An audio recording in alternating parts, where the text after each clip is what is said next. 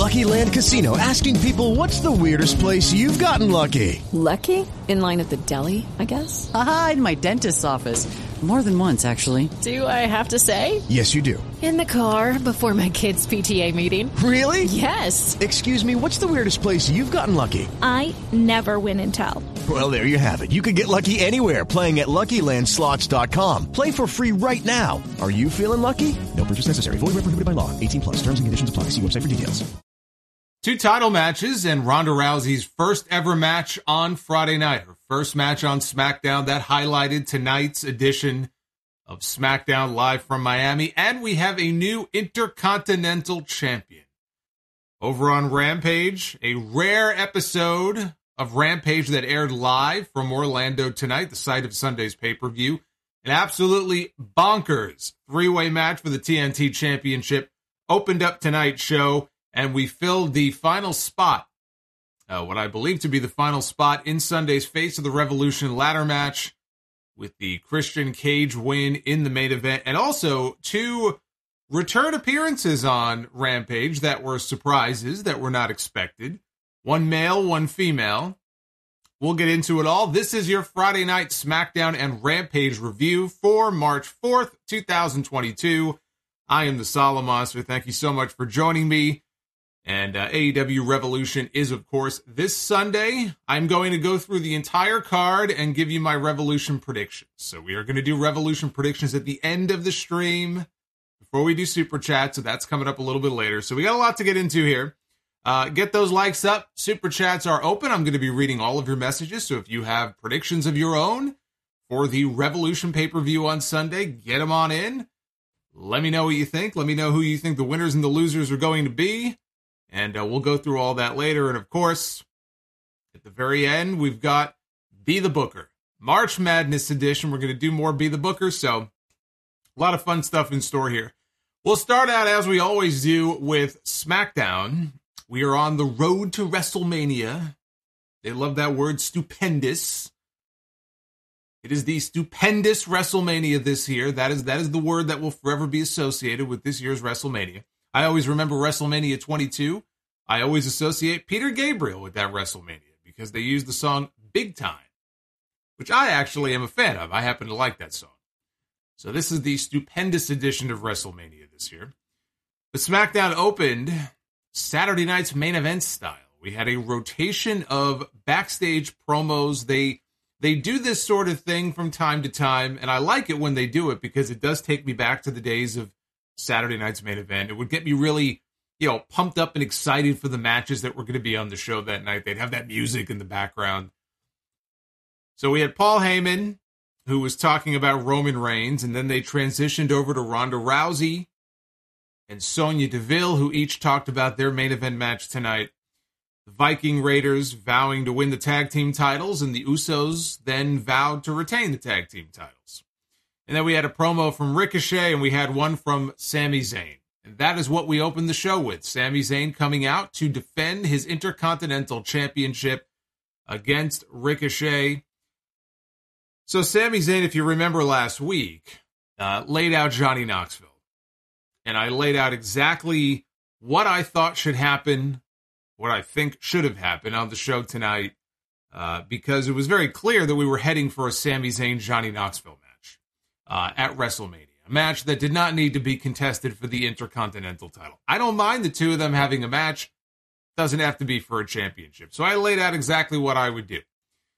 So the match starts and Zayn gets rolled up right away. Great near fall. I thought they were taking that title away from Sami in the first 5 seconds. So that was a great near fall to open this match. Zayn slowed the pace down after a clothesline. They fought out onto the apron. Ricochet went for a super kick. Zayn caught his boot and delivered a half Nelson suplex on the ring apron heading into the first commercial break. We come back. Zayn counters a move into a sit-out powerbomb. Ricochet rallies, hits a standing moonsault for one near fall of his own. Zayn rolls out to the floor, and Ricochet hits a picture-perfect handspring into a moonsault out over the top rope and takes down Sami Zayn. You could not have timed it any better. Ricochet out there doing Ricochet things. So he climbs up to the top rope. Zayn cuts him off. And And with Sami in control, all of a sudden we hear the Jackass theme music playing, the official anthem of WWE. So the Jackass theme plays. Here comes Johnny Knoxville to a big pop because everybody loves Johnny Knoxville. Every time he comes out, he gets a great reaction. So he comes walking down to the ring and he's wearing a t-shirt with Sami's picture that says Intercontinental Chump. And this is enough to distract Sami. He turns around. Ricochet takes advantage of the distraction. He hits a standing Rana into a pin, Rey Mysterio style. Rey Mysterio back in the day in WCW and ECW, he won quite a few matches with this. And so Ricochet just takes him right over with a Rana into a pinning position, gets the 1, 2, 3, and Ricochet, for the first time in his career, is the Intercontinental Champion. And everybody was happy, and Johnny Knoxville had a big smile on his face. Of course, Sami Zayn was beside himself. This was a hot opener with the right outcome, and it is the exact outcome that I pitched on last week's show when I said that the match of WrestleMania does not need to be for a title. Get that title off of Sami Zayn. You're giving this match to Ricochet.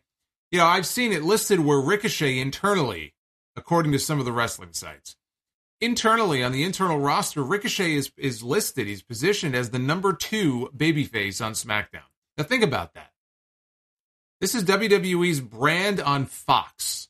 Fox paid $1 billion for SmackDown. They have the biggest star in the company as the top champion on this brand, that being Roman Reigns, who at the present time happens to be a heel.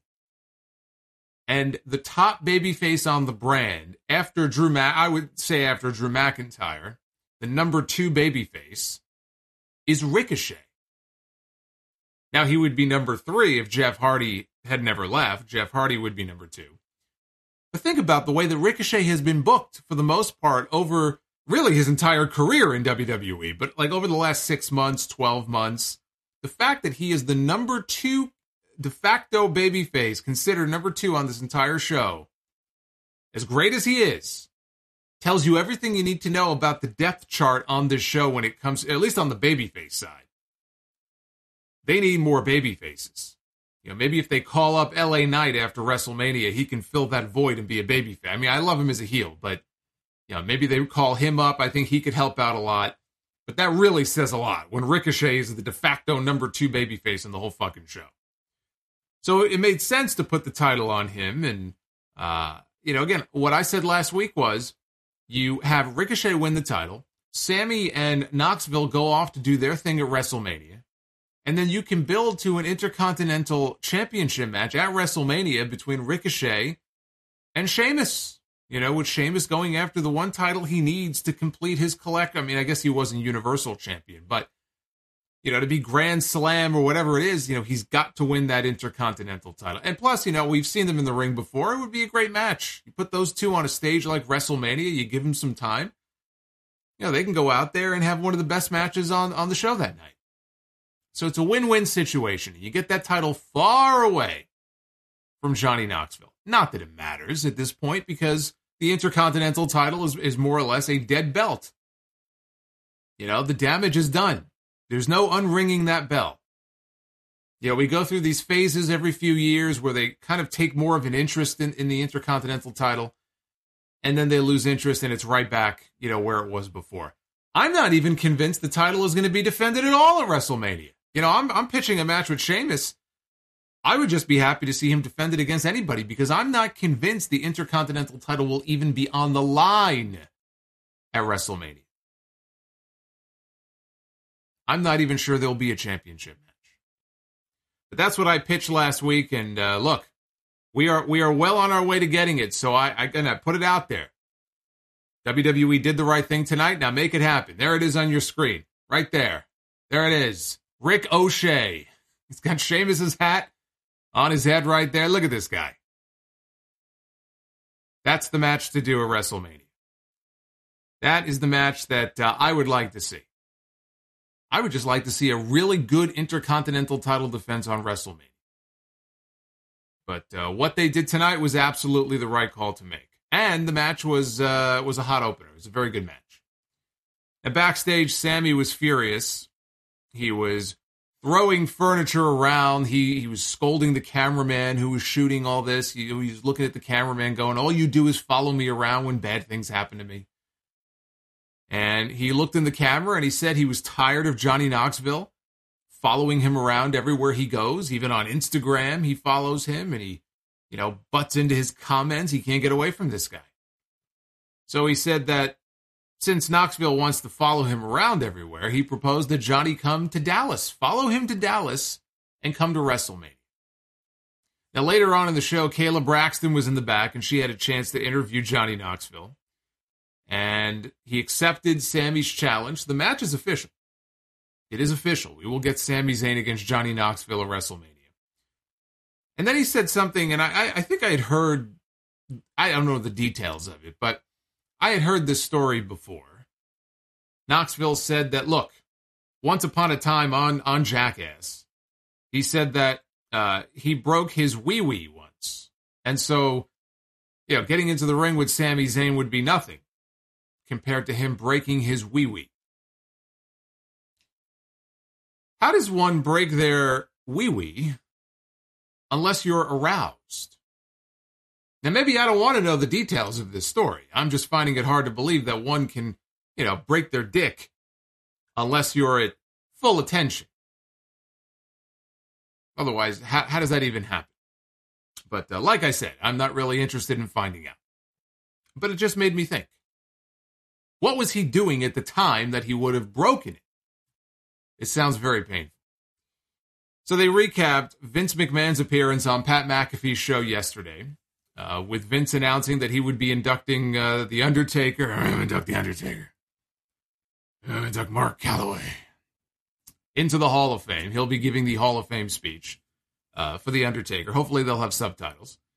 And then, of course, they had the footage of him offering Pat McAfee this great opportunity for him to get into the ring for the first time in his life and have a match at WrestleMania. We've seen Pat have matches in NXT, but that's at a little tiny building. That's in the Performance Center. This is WrestleMania. This is Dallas, right? This is a big stadium. 50,000, 60,000 people. And Pat McAfee lost his shit. He was so honored by the offer to be able to have a match at WrestleMania. So Austin Theory comes out. Because before the break, they had a sign on one of the locker room doors that said Mr. McMahon. So I thought we're going to get a Vince McMahon appearance on SmackDown. No Vince McMahon. Instead, Monday Night Raw's Austin Theory comes down to the ring. He is, of course, the pupil. He's the protege of Vince McMahon. And he comes out and he tells McAfee that Vince only went on his show to set him up. And he knows Pat's a loudmouth. Vince does. And people want to see somebody shut him up. So what are you going to do, he said, when your mouth is wired shut and you can't eat breakfast, lunch, or dinner without sipping it through a straw?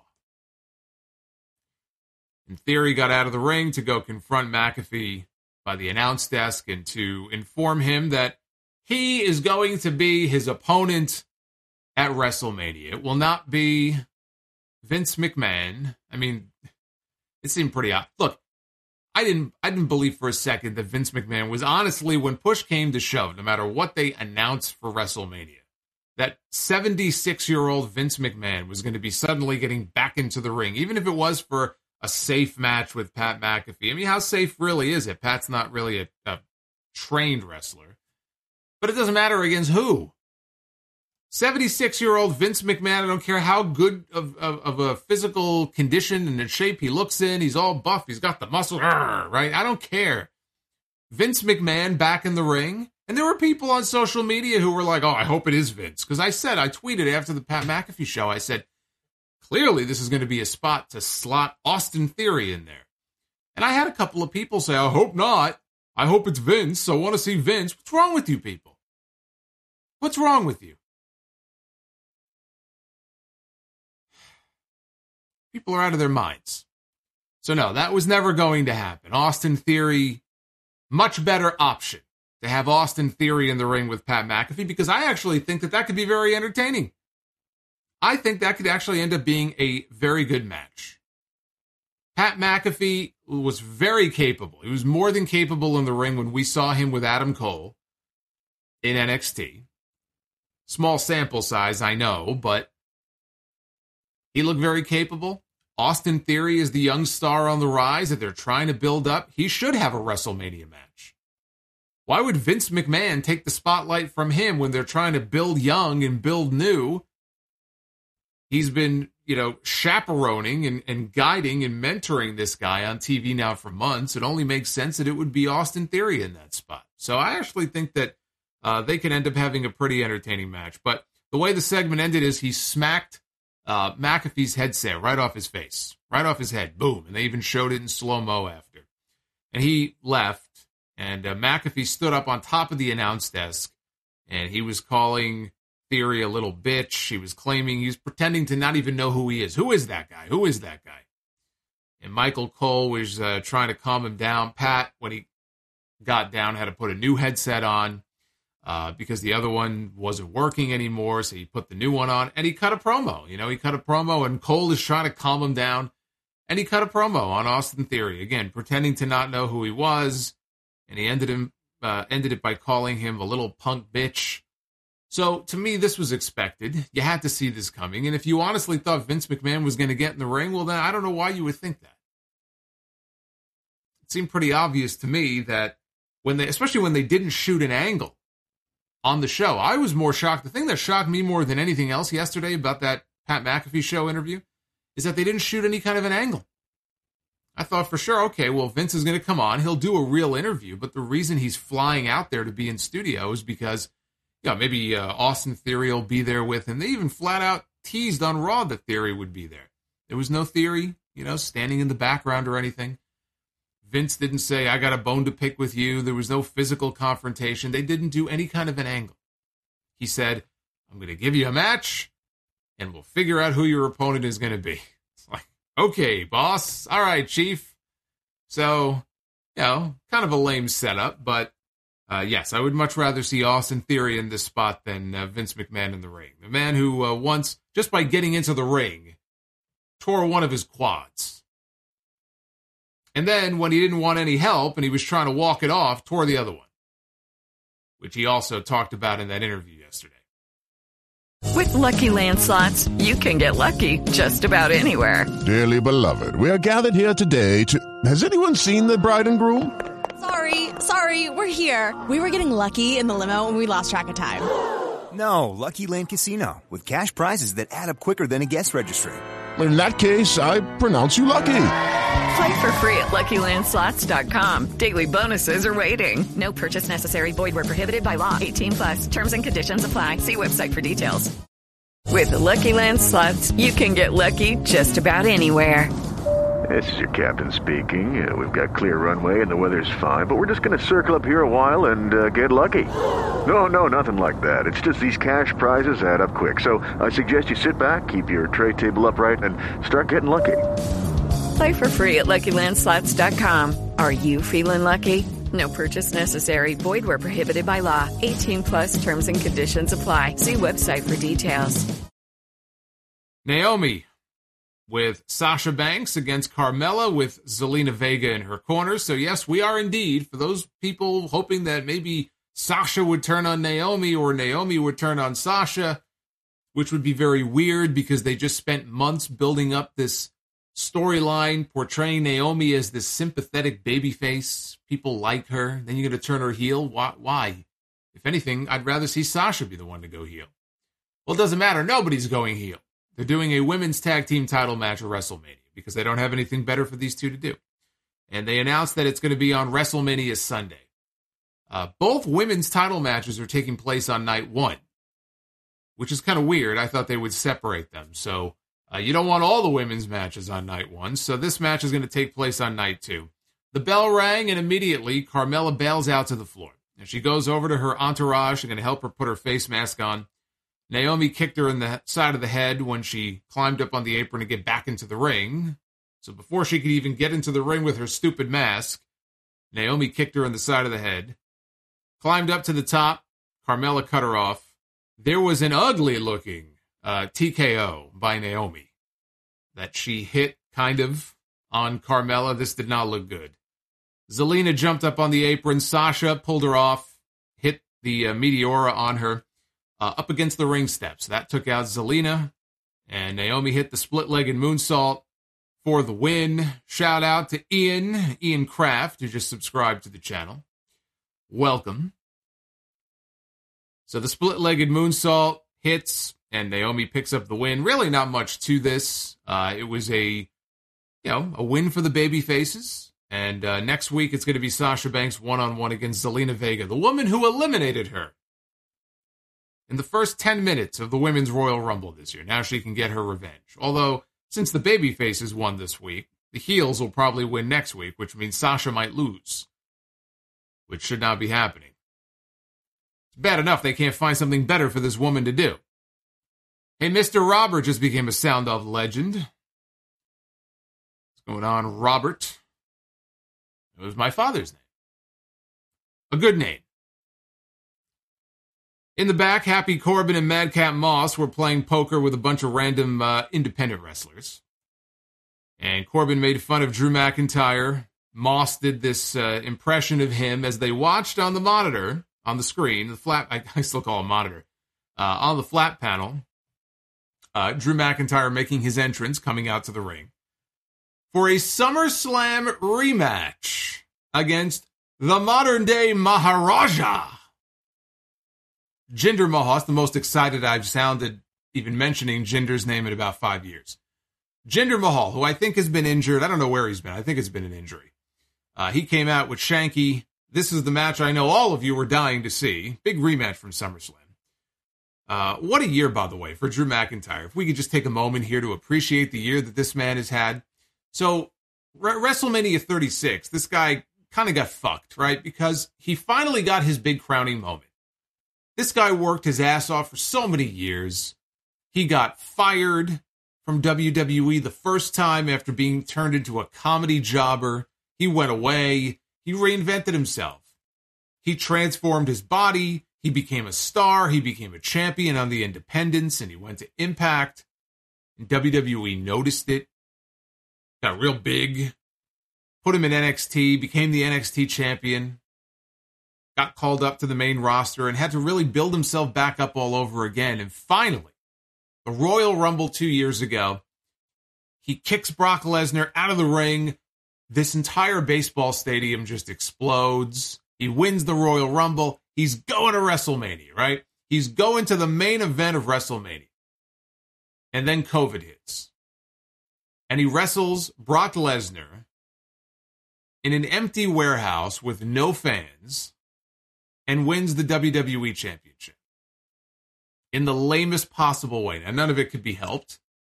I felt bad for the guy. You worked so hard for so long, he thought he was going to Raymond James Stadium. And he's in an empty warehouse winning the title, right? So he got his run. He challenged for the WWE Championship the following year at WrestleMania. Last year at WrestleMania, he wrestled Bobby Lashley for the WWE title, and he lost. But he was in the championship picture. And I do think that he needed a break because it was getting a little tiring. You know, they had him there for so long, and it was like, all right, well, maybe we should kind of move on to something else here. But he goes from that, the last two WrestleManias, to wrestling Jinder Mahal at SummerSlam in a match that went not even a full 5 minutes. And the match tonight on the show went even less than that. This went about 2. But he wrestles Jinder Mahal at SummerSlam, and now he's going to wrestle Happy Corbin, a guy named Happy Corbin, at WrestleMania. It's been quite the journey for Drew McIntyre. Quite the year. Quite the year. So like I said, this was somehow even shorter than their SummerSlam match. And Shanky jumped up on the apron. McIntyre knocked him off. Jinder tried to take advantage and go for the Khallas. But McIntyre broke free with the Glasgow Kiss. And the Claymore kick put away Jinder. That was the end of that. Kayla Braxton got into the ring to interview Drew when this was over. And asked him if it bothered him that Corbin and Moss were making fun of him. Was he 5 years old? He said nobody cares about them, which is a shoot, by the way. He asked the fans to raise their hands if they want to gouge their eyes out whenever they see Corbin on their TV. And he even got Kayla Braxton to put her hand up. There are definitely times, by the way, that I am watching WWE television and I want to gouge my eyes out. So I raised my hand as well. As I'm watching SmackDown, I'm sitting here at home and I put my hand up. So he said Corbin might be undefeated as Happy Corbin, but he is going to take him out of WrestleMania. We have, up next, we had Rick Boogs, right? Is that how he does it? Rick Boogs. I can't do it the way that he does it. Can't do it. But he comes out to do his routine and he introduces Shinsuke Nakamura. So I guess, all right, well, we're going to have a match. I don't know who they're going to wrestle because they don't really have any more tag teams on this show. We had a tag team title match coming up. And the New Day, obviously, was occupied elsewhere. What other fucking teams do they have? But Nakamura and Boogs were on their way out. Before they could even get halfway down the... They barely moved. They came out. They didn't even get halfway down the aisle. And the Usos, the tag team champions, ambushed them from behind. Super kicks. Down goes Boogs. Down goes the former Intercontinental Champion. Why? Because it's time for the Tribal Chief to make his entrance. And out comes Roman Reigns and Paul Heyman, and the entire bloodline make their way to the ring for a promo segment. No idea what happened to Nakamura and Boogs because we never saw them again. Boy, you talk about making two guys look as insignificant as possible. And, you know, with Boogs, you know, people like him, but he's still a new guy. They're only first really, you know, building him. Nakamura, though. Poor Shinsuke. Got a simple super kick to the face. Never saw him again. Didn't feel the need, I guess, to come out and avenge what had just happened to him. Maybe he was gravely injured by this super kick. I don't know. But out came the bloodline. Miami, though, they love them some Roman Reigns. Before this guy even said a word, they were chanting Roman, Roman. They were chanting this guy's name. They love Roman Reigns. He talked about him and Brock both defending their titles tomorrow night at Madison Square Garden. You know, I mean, they keep talking about this Madison Square Garden show. Again, I think it's just to sell tickets. I think they're up to about 7,000 tickets now. So are they going to shoot some kind of an angle? Supposedly they're going to be filming at least the Lesnar match. So there might be something that goes down and they'll show it on TV. My guess is whoever Lesnar's opponent ends up being, and I threw the name Omos out last week, just if they want, you know, the visual of Brock picking this guy up on his shoulders. I don't know if they want to beat Omos so quickly, if they're going to show any of this on TV. But I would think the end goal here is they're going to do some kind of an angle where Brock gets attacked by Roman in the bloodline, just to put some more heat on this feud. I don't know, you know, as far as a title change, no, we're not going to get that. But boy, I mean, they are pushing this show really hard. And I talked about this last week. Vince McMahon was really embarrassed by what happened. He had to be. The way he talks about Madison Square Garden, has always talked about Madison Square Garden. And they go into the Garden in December and they do one of the lowest attendance figures in the history of that building for this company. This after AEW came into New York a couple of times late last year. Arthur Ashe, UBS Arena in Long Island at the beginning of December. And especially in Long Island, they were outdrawing what WWE did a week or two earlier in the same building. So they go to the Garden the day after Christmas and they did, 3,000 people or something? So it could just be that he was so upset by the, you know, lack of ticket sales that he's just using television as a way to boost sales, and maybe they're not really planning anything special. But I don't know, they're just talking about it so much on TV. I have to think something will happen that they will want to film and put on Raw on Monday night and SmackDown next Friday. So we'll see what happens at the Garden. Whatever happens, I'll talk about it on the podcast, obviously, on Sunday. I will not be at the Garden. I have way too much work left to do. I did briefly consider going and buying a ticket, though, to an IMAX showing of the Batman. I'm seeing wonderful things about this new Batman movie and Robert Pattinson as Bruce Wayne and all that. But not going to have any time this weekend. So anyway, Roman says he's going to smash Brock Lesnar, but he's also going to smash whoever they put in the ring with him because he too is defending his championship at Madison Square Garden tomorrow night. Originally, they had him listed against Seth Rollins. They pulled Rollins' name, so both of them are defending their titles. We don't know against who. Watch, it'll still end up being Rollins. It'll be Rollins against Reigns at the Garden. Whoever it is, though, he says he's going to smash them. And he goes, Brock, though. Brock Lesnar defending his title is the interesting part because there are people who don't want to see Brock make it to WrestleMania with the championship. But that's not how he feels. That's not how Roman Reigns feels. He wants him to come to WrestleMania as the WWE champion so that he can beat him and take his title. So he doesn't want him to lose his championship. And he asked Paul Heyman, he goes, what's that line that you're always delivering? And Heyman leans in and he goes, that's not a prediction, that's a spoiler. And he asked the people in Miami, hey, all you Miami folks, do you want to hear a spoiler? I would have fucking died if they said yes and he spoiled something from the Batman movie just to fuck with people. That would be a great heel. You want heel heat, you go ahead and you spoil that. You go ahead and you spoil that. It goes, hey, you wanted a spoiler. I gave you a spoiler. Now acknowledge me. Oh, I would have popped for that. So he said the big spoiler is that at WrestleMania, he's going to smash Brock Lesnar. He's going to pin Brock Lesnar. He's going to stand over Brock Lesnar with both the WWE and the Universal titles raised over his head, and Brock will have no choice but to acknowledge him. And then he got all worked up and he started screaming. You know, he said, acknowledge me. He goes, me, and he's yelling and he's screaming, and then he calms down. So that was the entire segment. Not really much to it, but I thought Roman was good here. You know, again, it's more of what we've heard really from these two. I'm going to smash you. I'm going to beat you. I mean, there's, you know, what more are they going to do? We still have 4 weeks until WrestleMania, right? T-minus 4 weeks now. What more can they do?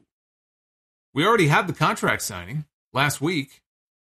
So the contract's been signed. Brock doesn't wrestle on TV, so we're not going to get Brock Lesnar in tag team matches and Roman on the other side. I don't think, most likely. Although I will say, it is such a unique thing for Brock Lesnar to wrestle on TV because he doesn't do it. The only time that he's done it since he came back to the company 10 years ago was an 8-second match on SmackDown when he beat Kofi Kingston to win the title. And then Cain Velasquez came out, and that's a whole story I'll talk about that's a sad story. I'll talk about that on Sunday. But, you know, I don't know that I would be against the idea of them doing a 6-man tag on TV between now and then. You could do Brock and the Vikings, or it's like they all look the same, right? It's like 3 Vikings. You could do Brock and the Viking Raiders against Roman and the Usos as a big TV main event, you know, 2 weeks before WrestleMania or something. I'm just trying to think of things that they could do to, you know, keep that interest level from waning. Because there is still 4 weeks left between now and then. You know, you'll get the nice video package, but what more can they do when you have a guy who doesn't wrestle on TV? It just doesn't work.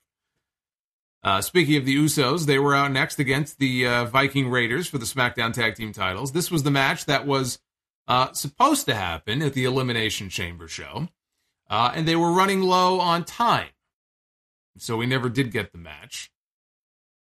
I know you're all very devastated by that, by the way.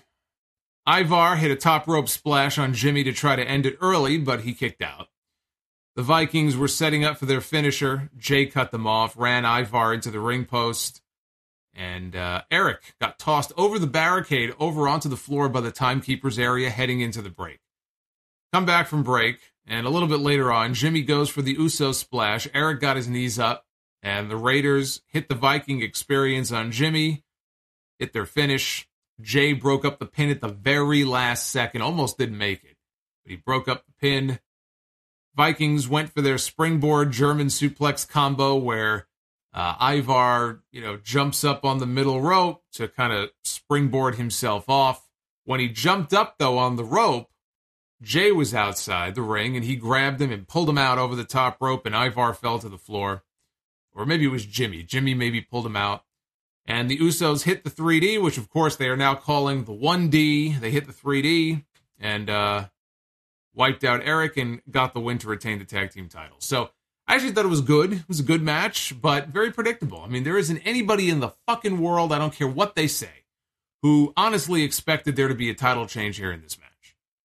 So as predictable as it gets, but the match itself, I thought it was good. We were supposed to have a singles match. Big E one-on-one against Sheamus.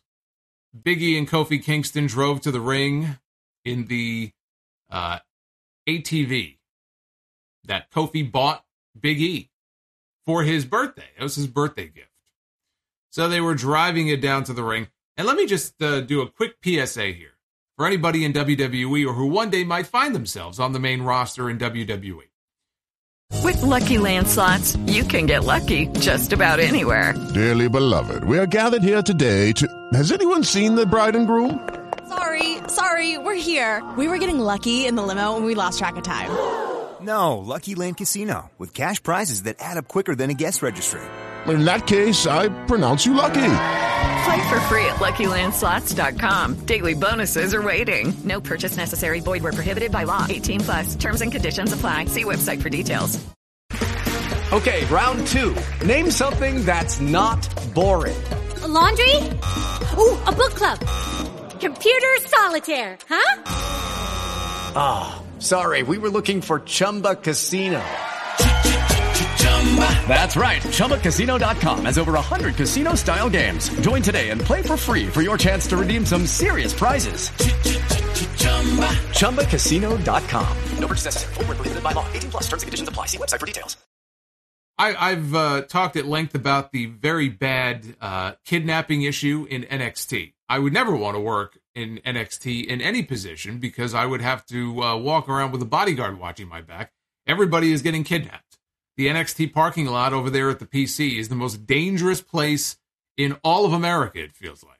So we know that about NXT. But on the main roster, if you are ever gifted a vehicle, it doesn't matter if it's a car, if it's a truck, if it's an ATV, if it's a motorcycle, if it's a fucking moped, if it's a scooter, if it's a wheelchair, whatever. Any kind of a mobile vehicle that you are gifted. If you continue to ride it and use it on television, you do so at your own risk. You do so at your own peril. You get what you deserve. So the moment that we saw that ATV a few weeks ago, or last week, whatever it was, you knew bad things were going to happen at some point. Jinder Mahal. When have we ever seen Jinder Mahal riding a motorcycle? Remember months ago when Jinder all of a sudden was riding a fucking motorcycle? Like, why is he riding a motorcycle? Why do you think? Because it's going to get destroyed, and that's what Drew McIntyre did. He destroyed this guy's motorcycle. Well, Big E no longer has his ATV. They rode it down to the ring, and Sheamus and Ridge Holland are out there, and they're threatening the ATV. And what ends up happening is Kofi Kingston is in this fucking thing, and he is honking the horn. And he is honking the horn repeatedly. He's honking the horn in very annoying fashion. So, Ridge Holland grabs a steel chair, and he hits Kofi with it. And I clapped when he did so. I applauded. You know why? Because it was fucking annoying. Kofi Kingston honking the horn. I was glad that he hit him with a chair. I wanted him to hit him more with the chair. Fucking annoying. Got what he deserved. I would have hit him with a chair too. I would have hit him over and over and over and over again. I would have hit him in the head with that chair. Then Holland started beating on the ATV with the chair. He's putting dents in this thing. So Kofi was laid out on the floor. Big E had gotten laid out in the ring. And Sheamus climbs into the ATV with Holland, and they stole it, and they drove off in the ATV. Grand Theft Auto. Basically, that's what this was, Grand Theft Auto. After the break, they showed footage of what happened during the commercial of Sheamus and Holland. They were in the parking lot, and they destroyed the ATV. It was only partially destroyed before. Now they completely destroyed this thing.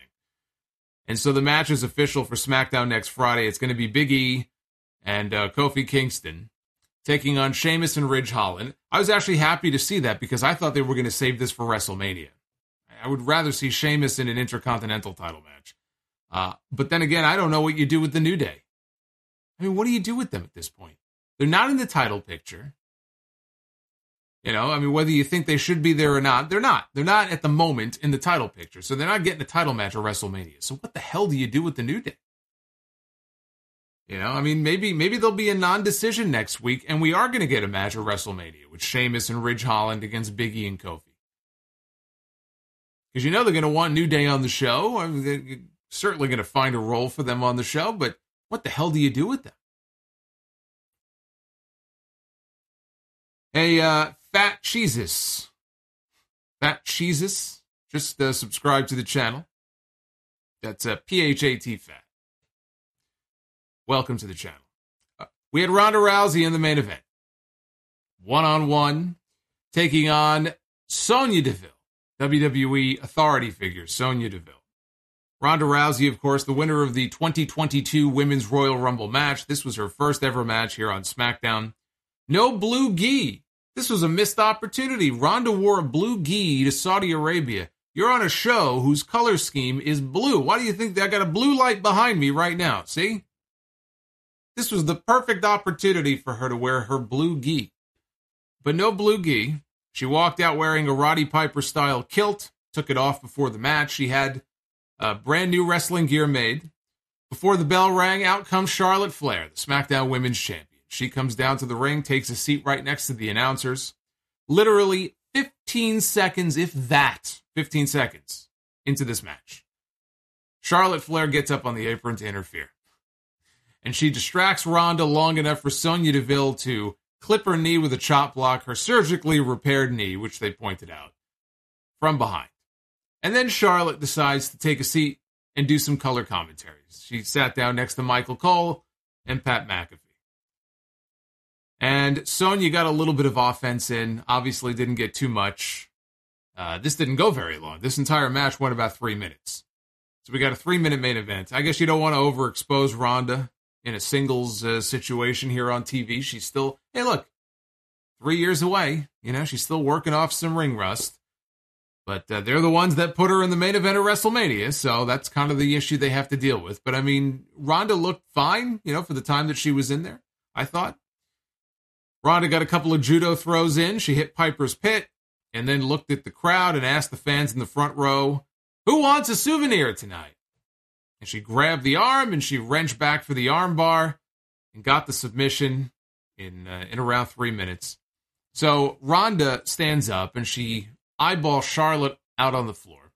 And she's motioning for her to get into the ring. And Charlotte obliges and she gets inside. And Ronda took her down, applied an ankle lock. And Charlotte began furiously tapping out. And so the story they told on commentary is that Charlotte had called Ronda a one-trick pony. She's got the arm bar, and she really doesn't have anything else. She's a one-trick pony. And so what they showed here is that Ronda, in fact, has more than one way that she could submit Charlotte at WrestleMania and win the title, not just with an arm bar, but with an ankle lock as well. Which I would like to think she got from her old tag team partner at WrestleMania when she first debuted, Kurt Angle. The master of the ankle lock. Actually, Ken Shamrock. In this company, Ken Shamrock was the master of the ankle lock. Yeah, it's a match I don't mention too often when I occasionally get these questions. What was the one match you wish you could have seen but you didn't? Because it's not at the top of my list, but it is a match I always wanted to see. Ken Shamrock back during his original WWE run against Prime Kurt Angle. The Battle of the Ankle Locks. Angle and Shamrock. I feel like that would have been a really good match. There's something about that. I think that would have been really good. So, it wasn't a bad show, especially with some of the SmackDowns we've gotten in recent weeks. I didn't think it was a bad show. They moved some stories along for WrestleMania, but nothing really good wrestling-wise outside of the opener. I mean, if that's your thing, if you're looking for some good wrestling on a Friday night, SmackDown was really not the show for that tonight, I don't think. Yeah, there was some good stuff, but, you know, you watch the opener. If you're looking for a really good match, there was nothing on this show better than the opener with Sammy and Ricochet. And so that is your SmackDown review. Of course, at that point, we flipped on over to TNT for a rare live installment of AEW Rampage. They are already in Orlando. They are getting ready for the Revolution show on Sunday, getting ready for the Revolution on pay-per-view coming up on Sunday. The three competitors in the TNT Championship match were already in the ring. Justin Roberts was doing the ring introduction. Sammy Guevara, who is the defending TNT champion. We had Darby Allin. And we had Andrade El Idolo. This is the match that I had been hoping we would get at the pay-per-view, and then I saw they're doing it on Rampage, and I said, well, at least we're getting it at all. And the stipulation was that if anybody interfered or tried to interfere in this match, there would be fines and suspensions and all that jazz, and so nobody did get involved here. There was an insane delayed vertical suplex powerbomb spot early on in this match. I don't believe I have ever seen anything quite like this before. I've seen crazy spots. I've seen, the Tower of Doom spot, which is basically, kind of what this was. But Sammy was on the ropes, and he had Darby up in a vertical suplex position. In comes Andrade underneath them and grabs them in a powerbomb position. Sammy continues to hold Darby up for this vertical suplex as Andrade walks them out of the corner and then slams all of them down. And Sammy, the entire time, is muscling up Darby. And look, I know Darby is, 160 pounds soaking wet. He's not a big man, but still, that takes an incredible amount of core strength to do something like that while you're in motion, while you're being moved. So I thought that was a very cool spot. Andrade pulled his belt off. He started whipping them with it as they cut to the first picture-in-picture. They come back from break. And yes, by the way, Ted Evans in the chat is wondering, was Rampage live tonight? It was. That is what happens sometimes on these pay-per-view weekends when they come into town. They do sometimes have the occasional live Rampage. So tonight was a live show. So they come back from break. Andrade was giving Sammy the Three Amigos, the final suplex he hit into the corner buckles. And he manhandled Darby Allin with a Uranage across the knee.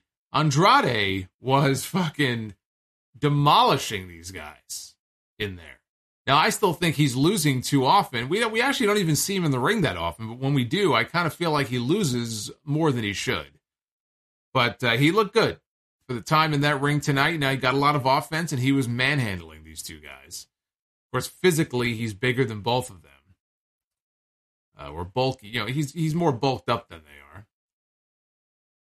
So Andrade went up for the moonsault. Darby rolled out of the way. Andrade landed on his feet, immediately hit the standing moonsault press on Sammy.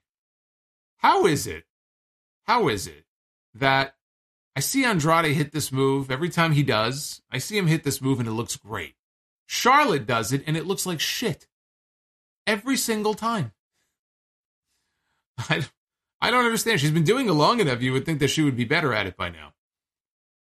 Hey, shout out to AMZO. He has been a Sound Off channel member for 3 months. Says, first time listening to you live from the UK. 10 years of listening to you and appreciate the work that you have produced. So he's able to join live on the stream tonight for the very first time. That's very cool. Thank you, sir. It's got to be pretty early in the morning where you are. So thank you for tuning in. But anyway, we got a three-way chop fest. These guys were chopping the shit out of each other. Darby hung Andrade up in the corner in a tree of woe. Or as Joey Lawrence would say, tree of woe. So he hung him up in the tree of woe.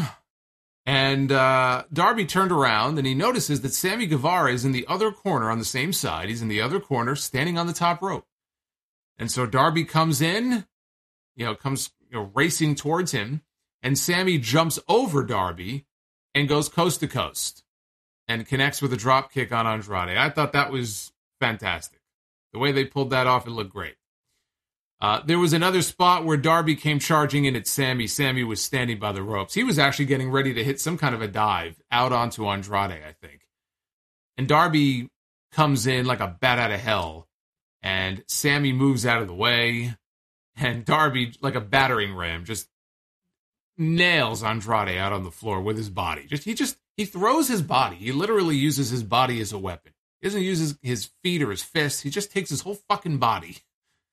You know, what do they call in the Super Mario games? Bullet Bob. Every time I see Darby doing those dives, those torpedo dives through the ropes, I think of, not Bullet Bob. I'm thinking of Bullet Bob Armstrong. Bullet Bill. That's what it was. Bullet Bob. Yeah, you learned something new tonight, everybody. Bullet Bob was in Super Mario Brothers. No, Bullet Bill. I'm going to start calling him Bullet Bill from now on, because that's what Darby Allin fucking reminds me of. So Darby, the finish was actually great here in this match. Darby hit his flipping stunner to Andrade, who then walked into the GTH from Sammy Guevara. He nailed him with it. But then Darby grabs Sammy, and he throws him out of the ring. I thought he was going to steal the pin. But instead, Darby goes up to the top rope. He looks backwards. He flips off Andrade, and he hits the coffin drop to Andrade. Tries for the pin, but Sammy came flying off the top from out of camera frame. We didn't even see him on the top rope. He comes flying in with a diving senton off the top onto Darby's back, and then he pins Andrade instead to retain the TNT Championship. This match was absolutely insane. What more can I say? This was a fantastic opener, a hot opener. Hotter than the opener on SmackDown, and I like that match, but this was better.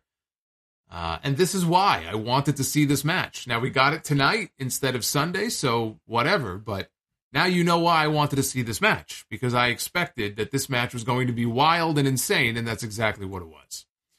Darby refused to shake Sammy's hand after it was over. When he put his hand out, and Darby rolled out to the floor and he left. So they are going to have to be tag team partners in the trios match on Sunday. So you know, the story they're telling is that there could be some trouble in paradise there. Back from break, Penta and Pac are in the ring with Alex Abrahantes, who is still dressed up as Dracula or something out of Star Wars. Somebody told me what he was dressed up as last week. Is it Darth Maul? Maybe Darth Maul, whatever it is. I know he's dressed up as some kind of character, but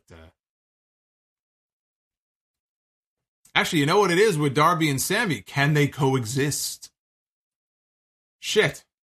It's infecting AEW now.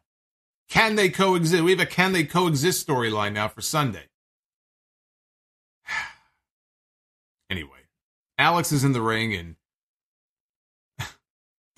Alex looked like a clown. All right, well, we can call him a clown then, I guess. So he's cutting the promo on the House of Black, and he says, you know, we may be down a man with Rey Fenix still being out with that arm injury, but there are still 3 of them, and there are 3 members of the House of Black. So a video plays, the lights go out and a video plays. A very well-produced, clearly not live, vignette plays with Malachi Black, Brody King, and Buddy Matthews. And they all take turns talking. When the lights come back on, Malachi, Brody, and Buddy are in the ring. They're on the apron. They're not in the ring, but they're on the apron. And Pac and Penta and Alex, they got their backs turned. They're looking up at the screen. And I just thought this was actually really lame. With Lucky Land Slots, you can get lucky just about anywhere. Dearly beloved, we are gathered here today to... Has anyone seen the bride and groom? Sorry, we're here. We were getting lucky in the limo and we lost track of time. No, Lucky Land Casino, with cash prizes that add up quicker than a guest registry. In that case, I pronounce you lucky. Play for free at LuckyLandSlots.com. Daily bonuses are waiting. No purchase necessary. Void where prohibited by law. 18+. Terms and conditions apply. See website for details. With the Lucky Land Slots, you can get lucky just about anywhere. This is your captain speaking. We've got clear runway and the weather's fine, but we're just going to circle up here a while and get lucky. No, nothing like that. It's just these cash prizes add up quick. So I suggest you sit back, keep your tray table upright, and start getting lucky. Play for free at LuckyLandSlots.com. Are you feeling lucky? No purchase necessary. Void where prohibited by law. 18 plus terms and conditions apply. See website for details. The vignettes that the House of Black does, I actually think they're very well produced. I like the vignettes. But just the idea that they're watching these guys do a clearly pre-taped, not live vignette, responding to what Alex just said, right? So there's no way that they could know what he was going to say. So they respond to it as if it's live. The lights go out, they come back on, and then they're standing on the ring apron. Too much for me to even suspend my disbelief in that moment. I didn't like that. I thought that was actually pretty lame the way they worked that. But anyway, Alex made it very clear that I told you there are three of us. I didn't say that all three of us, though, were in the ring right now at this moment. So basically saying that I'm not going to be wrestling. There's somebody else who's going to be teaming with Penta and Pac. And they played some music I didn't recognize. He said they have a monster of their own. And that monster turned out to be Eric Redbeard, the former Eric Rowan from the Wyatt family, who made one appearance on AEW television. It was the Brody Lee tribute show. And actually, that was one of the more, emotional moments on that show. Because how often do you see a big guy like that start bawling his eyes out in the middle of the ring? And, of course, him and Luke Harper were tag team partners for many years, very good friends. So that was a tough thing to watch at the time. And it was very cool that they brought him in for that show. But, how many people are clamoring to see, Eric Redbeard is all elite? He came out. He's a big dude, I will say, because there are a lot of smaller guys on the AEW roster. When you see him out there, even in the ring with Brody King is a big dude. But, you watch Redbeard in the ring, and he just towers over all of them. He dwarfed him. And, he's beating up a bunch of security goofballs and everything. And, people were happy to see him. And now they have a monster of their own. They made it official that there's going to be a match on the pre-show this Sunday at Revolution. The segment ended, actually, with Pentagon breaking the arm of one of the security guys. And they played this cracking sound effect, very similar to what they used to do back in the day on Lucha Underground when he was breaking arms. So, again, as far as Redbeard coming in, it doesn't bother me. It doesn't bother me in this way. I don't think he's all elite. I think this is a one-off. Or whether it's a one-off or a two-off, it's a temporary thing. I think that they needed somebody in there for a match on Sunday because Rey Fenix is not ready to come back just yet. And more importantly, I think they needed somebody who could take the losing fall. Because I don't think that the babyfaces are winning on Sunday. I think the heels are going to win. They should win. And I bet you that it's Redbeard, probably from Brody King, but I bet you it's Redbeard who's going to take the losing fall in that match. So I think it's a one-off. I mean, we'll see. I before I went live, I looked to make sure Tony Khan didn't put up the Redbeard as all elite graphic. I didn't see it. So that would be my guess. They needed a big guy. They brought him in for a one-shot. He'll probably take the losing fall on Sunday. No harm, no foul. I can't say that signing Eric Rowan is, would be a terribly exciting thing, especially when they're still teasing more free agents are coming in. Nobody is clamoring to see this guy on AEW television every week. I'm sorry. Scorpio Sky and Dan Lambert were in the back for a segment. Now, speaking of Tony Khan and Tony's tweets, he tweeted something a little bit earlier. I'll read you what he wrote. He said, I had offered a 7th spot in the Face of the Revolution ladder match to the 2021 winner of that match, Scorpio Sky. But instead, I just bartered. He's bartering now. He bartered with Dan Lambert. Scorpio Sky instead will challenge the winner of tonight's three-way for the TNT Championship on Dynamite this Wednesday. So that is going to be the TNT title match on Wednesday. It will be Sammy defending against Scorpio Sky. Also, as part of this agreement that they reached, Paige Van Zant will sign with AEW.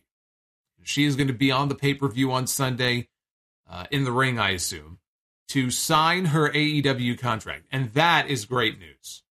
You've heard me mention Paige Van Zandt recently and how I was hoping they would sign her. I was hoping we would see her do stuff with AEW because, yeah, she's a beautiful woman. But when she was out there in those segments and she's in the ring and she's jumping around, you know, when Lambert had the American Top Team people out there, you could tell this woman's got a certain charisma about her. And I really feel like, without seeing her in a wrestling match yet, I mean, she might not be able to work a wrestling match for shit, for all I know, but I feel like she's somebody who could fit in very well in this world.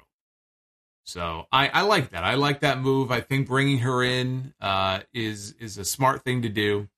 And so I was happy to hear that.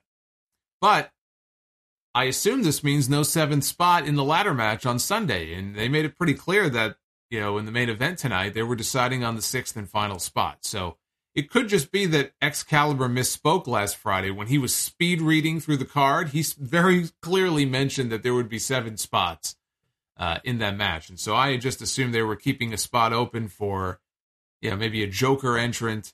It's possible they still are. It'll be a surprise, but doesn't look that way.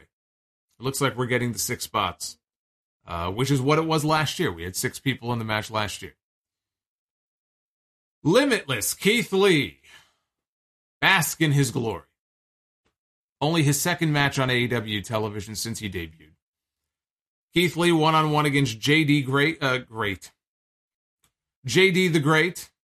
Keith Lee against JD from NY. No. Keith Lee against JD Drake.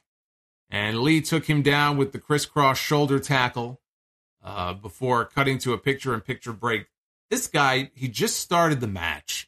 Keith Lee, only his 2nd match on AEW television, and they cut to a fucking picture-in-picture.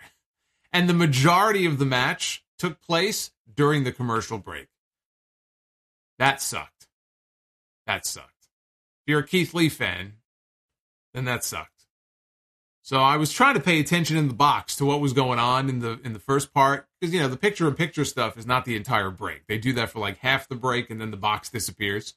So I'm trying to watch and pay attention to what's going on, and you know, he's giving him the big bear chops on the outside, those big bear paws, chopping away. When they come back, they're in the ring, and Drake was laying in some chops of his own. He hit a cannonball senton to Lee in the corner. He climbed up top, hit the moonsault press, but Lee kicked out at 1. And then Keith Lee caught Drake coming off the ropes for another move. He pressed him up onto his shoulders in an F5 position, and then he hit his finish, the Big Bang Catastrophe, the big jackhammer-like slam for the 1-2-3. JD's crew, the Wingmen, they jumped Keith Lee when the match was over. Peter Avalon, who is now working on a per-appearance deal with AEW. Ryan Nemeth and Cesar Bononi. Lee quickly got the better of all of them. He ended up chucking Avalon out of the ring onto the big pile of bodies on the outside. Ricky Starks and Powerhouse Hobbs, they left the broadcast position and they started to walk down the ramp because, you know, they have been needling Keith Lee in these backstage segments. They've been poking fun at him and the way he talks, his cadence in these promos, which is something that Keith Lee brought up he was on Talk is Jericho in his interview with him. And I'll talk a little bit about that on the podcast on Sunday as well. Because he couldn't understand why Vince McMahon didn't like the way that he spoke in his promos. And I can, because he sounded ridiculous. That's why. I remember I even mentioned that at the time, when he would come out and do the whole greetings and salutations, and it just sounded stupid.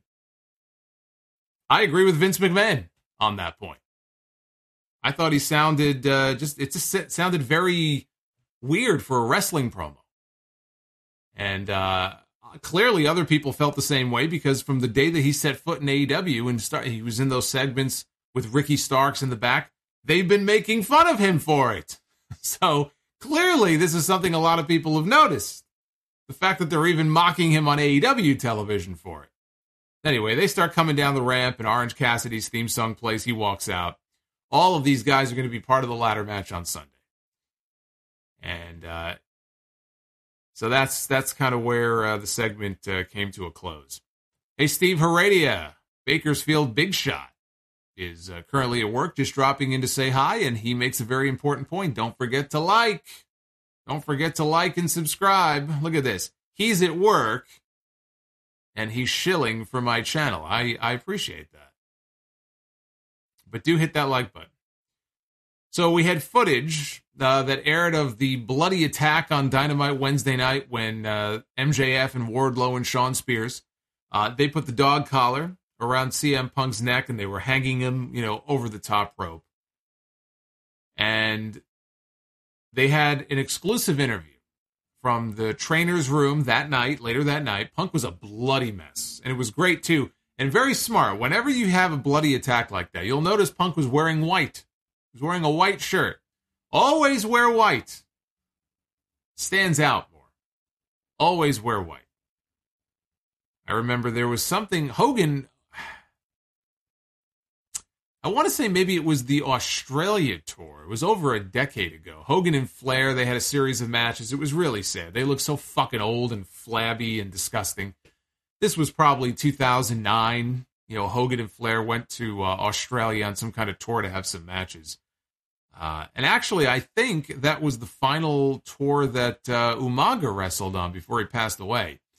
But I want to say maybe it was for that event that there was some kind of a press conference to promote it over there, and Hogan got attacked, and he of course, he gigged and cut himself, and he's bleeding all over the place, and he was wearing white. So that always stands out to me because he came up, and there's just blood all over him and everything, and all the other wrestlers are helping him up and stuff. Always wear white. See, you could tell I'm not going to bleed on this stream because I'm wearing black. If you ever see me wearing white, I might do a blade job here on this stream, but not tonight. So anyway, they cut to this pre-tape promo from the other night in the trainer's room. CM Punk, he looks like a man possessed. He looks like a crazed man. He's blood all over him. His eyes are wide open. And he's looking dead in the camera. And he cuts this great promo, this intense, great promo selling this match on Sunday. I've loved everything about the final weeks of this feud. Some of the material in their promos leading up to the first match on TV got redundant.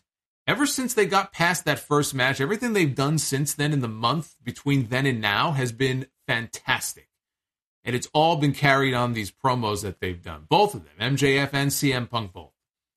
This was classic old school wrestling here, though, in this promo. And Punk looked in the camera and he said that MJF wanted the CM Punk that he grew up on. And he congratulated him because he's going to get it. Said MJF is not ready for it. Punk said he's going to beat MJF so badly his own mother is not even going to recognize him when he's done with him. He said that he will become a monster to fight the monsters of the world because I am CM Punk and I'm better than you. And that wasn't all of it, but I would definitely encourage you all to go seek that promo out. This right here was Pro Wrestling 101. I loved it. This was great. Tony Schiavone interviewed Jade Cargill and Mark Sterling in the back, and Sterling was bragging about putting a clause in the contract for her match with Ty Conti on Sunday that Jade could not be touched until 48 hours before the event. Well, it is Friday. It is now less than 48 hours until their match on that show. And Anna Jay showed up to provide the distraction. And then Ty Conti came from out of nowhere with a pump kick and took down Jade and told her that she was going to become the new TBS champion. Serena Deeb was out next for the Professor's weekly 5-minute challenge against Layla Gray. Layla Gray was the opponent this week, and she bailed out to the floor right after the bell rang. So she's playing it smart. All she's got to do is last 5 minutes. All she's got to do is survive. So she's trying to frustrate Serena by trying to run out the clock. Unfortunately for her, it didn't work out. Serena won quickly with a guillotine choke. She beat up on Gray after the match, and she applied the Serenity Lock when all of a sudden we heard Hikaru Shida's music. We haven't seen Shida in a little while. She had gone back to Japan. Well, now she's back. She's got her kendo stick with her, and Shida comes down to the ring, and she is just destroying. She's wrecking Serena with these kendo stick shots. I mean, just wailing away at this woman. So this feud, I guess, is going to resume a lot quicker than I thought. I thought Shida was going to be gone for longer than she was. It was good to see her back. I do think that it would be weird. It would be unfortunate if these challenges they've been doing on TV, these 5-minute challenges, just sort of ended now. It was just something to do until Shida was ready to come back, and now she's back, and if they just drop the whole concept. Because I thought and still hope that they keep these going until you get to a woman that you want to start building up as a new star on the women's roster. And 1 week on TV, she shocks the world by surviving the 5 minutes with Serena Deeb, or maybe she even beats her and pins her in the middle of the ring. And all of a sudden, you've created a buzz around somebody new. It would be kind of a waste, I think, if they just did away with it now that Shida is back. Tony Schiavone was in the back with Eddie Kingston to talk about his match on Sunday with Chris Jericho. Kingston mocked everybody lately, including Jericho, throwing out insider terms. He said, kayfabe may be dead, but that don't mean we have to piss on its grave. He said he would embarrass Jericho and said the best part of that was that Jericho would have to shake his hand after he beats him on Sunday. The main event was Christian Cage against All Ego Ethan Page for the final spot in the Face of the Revolution ladder match coming up on Sunday. I was getting a weird TNA vibe here watching this match. Not much happened before they cut to the final picture-in-picture, and then coming out of the break, Ethan Page hit a cutter on Christian for a near fall. Christian hit a diving headbutt for one of his own. Page hit a shoulder tackle that took Christian down, and then he tried to set up for the Ego's Edge. Christian escaped, hit a spear for a near fall. Page sent Christian shoulder first into the ring post and again set up for the Ego's Edge, and he got him up. He got him up for it, but then Christian slipped out, hit the kill switch for the 1-2-3, and so Christian Cage wins the final spot in Sunday's ladder match. A match stipulation that Christian is very familiar with. Just feels right having Christian back in a ladder match on Sunday. Plus, they really haven't been doing anything of late with him at all. I mean, he's been playing the role of mentor and manager to Jurassic Express, so it's about time for him to get out there. Remember when he came in? His T-shirt slogan, outwork everybody? Well, he hasn't been doing much he hasn't been doing much work, so... With Lucky Land Slots, you can get lucky just about anywhere. Dearly beloved, we are gathered here today to... Has anyone seen the bride and groom? Sorry, we're here. We were getting lucky in the limo and we lost track of time. No, Lucky Land Casino, with cash prizes that add up quicker than a guest registry. In that case, I pronounce you lucky. Play for free at LuckyLandSlots.com. Daily bonuses are waiting. No purchase necessary. Void where prohibited by law. 18+. Terms and conditions apply. See website for details. With the Lucky Land Slots, you can get lucky just about anywhere. This is your captain speaking. We've got clear runway and the weather's fine, but we're just going to circle up here a while and get lucky. No, nothing like that. It's just these cash prizes add up quick. So I suggest you sit back, keep your tray table upright, and start getting lucky. Play for free at LuckyLandSlots.com. Are you feeling lucky? No purchase necessary. Void where prohibited by law. 18+ terms and conditions apply. See website for details. He'll have a chance to put the work in on Sunday. Hey, Del Fuego. Sound of legend for 5 months. Hope you guys saw my Solomonster Bebe sign. I was in the first few rows facing the ring. See you guys at Revolution. If anybody saw the sign or could get a screen cap of it, I did not see it. And again, part of the time I was taking notes as well, so maybe I looked away.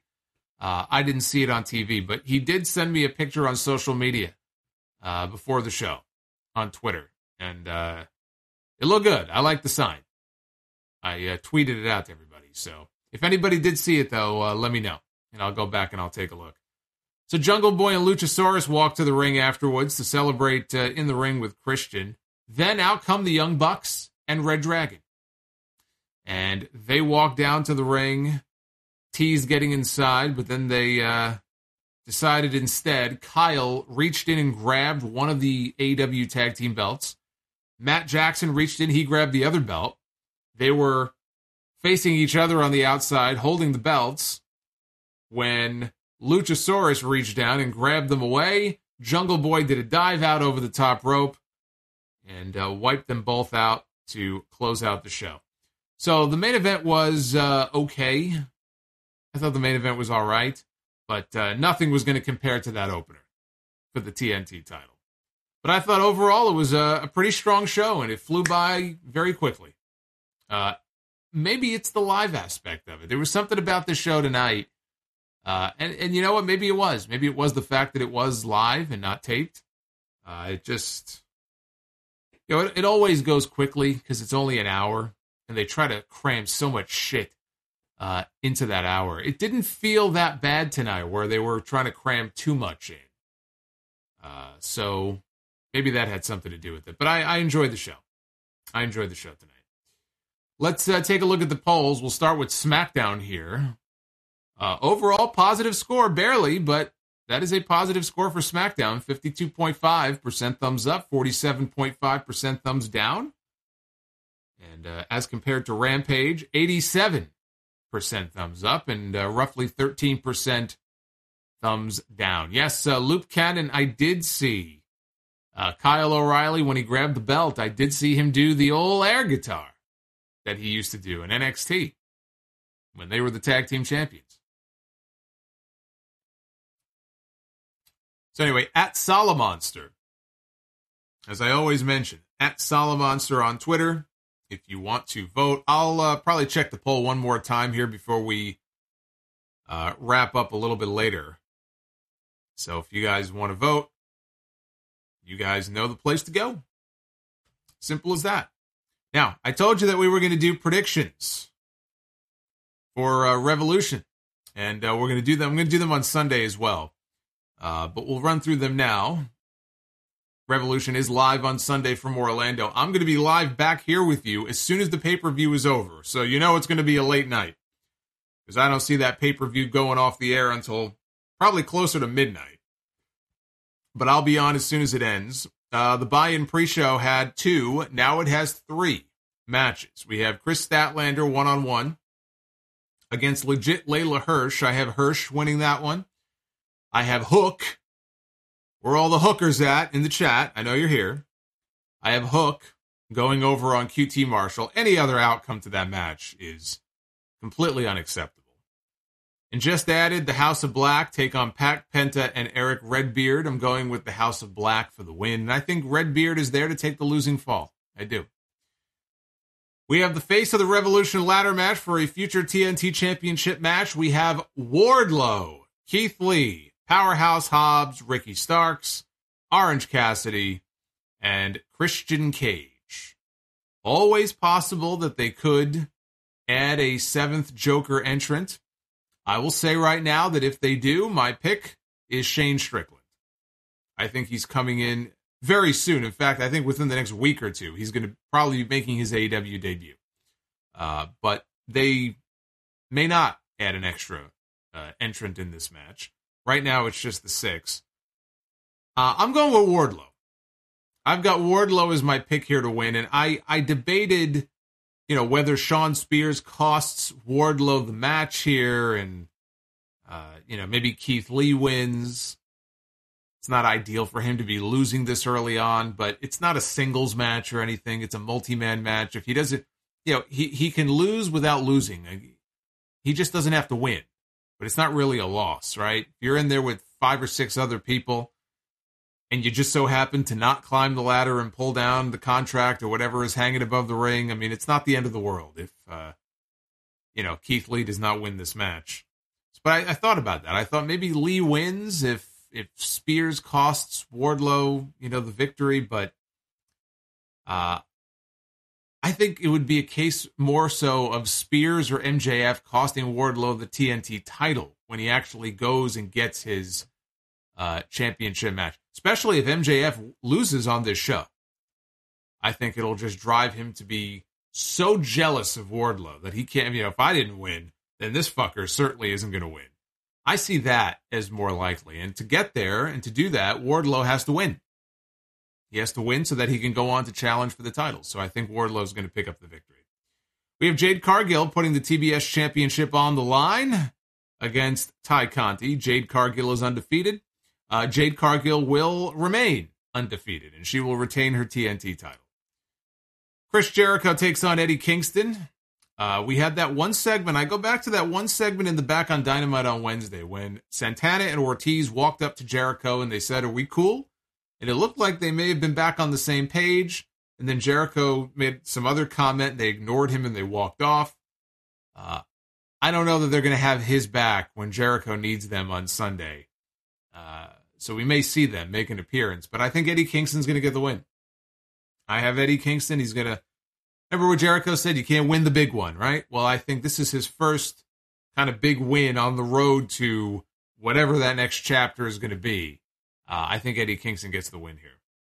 We have Sting, Darby Allin, and Sammy Guevara, or I should say, I'm sorry, Mr. Stink, Darby Allin and Sammy Guevara, against Andrade El Idolo, Matt Hardy, and Isaiah Cassidy of Private Party. I think this is the beginning of the end for Matt Hardy in the AHFO. And I think that Matt is going to be out of the group very soon, I predict. This loss probably being one of the reasons why. And that is going to lead very soon to the debut of Jeff Hardy, who will officially be free to appear on AEW television.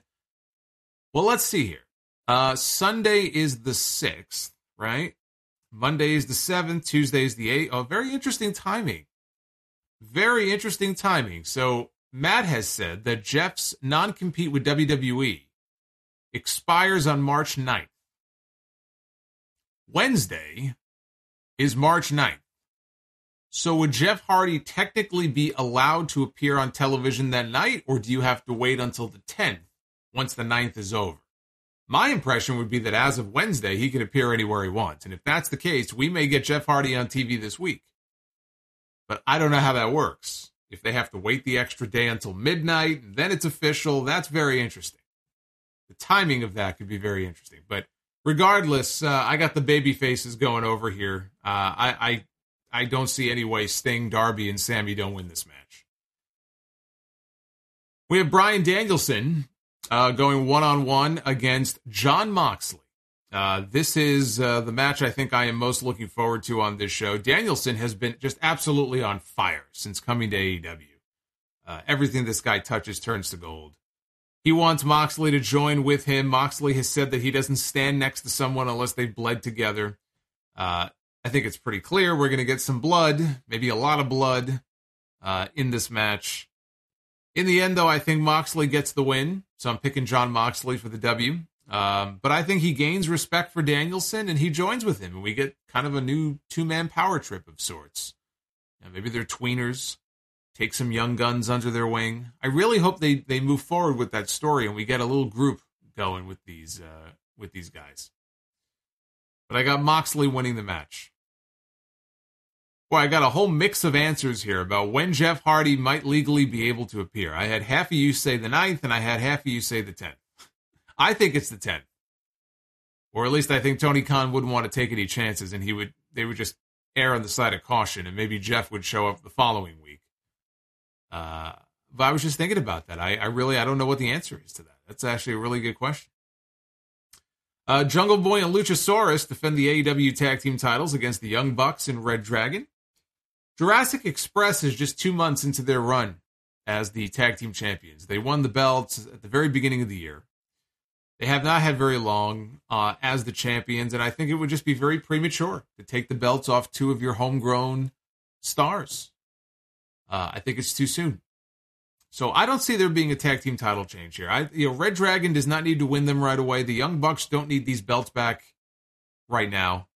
There's an issue between the 2 of them. The 2 challengers are the ones with the issue that's bubbling up under the surface. They kind of cancel each other out. They'll probably end up costing each other the match. One team has the match won, they pull them off. The other guys have the match won, they pull them off. That's what I mean when I say I think they cancel each other out. There's a bigger story going on here that's much bigger than the tag team titles and the fucking dinosaur. I think they retain. And this is just another chapter in the story of wherever things are going involving the elite guys.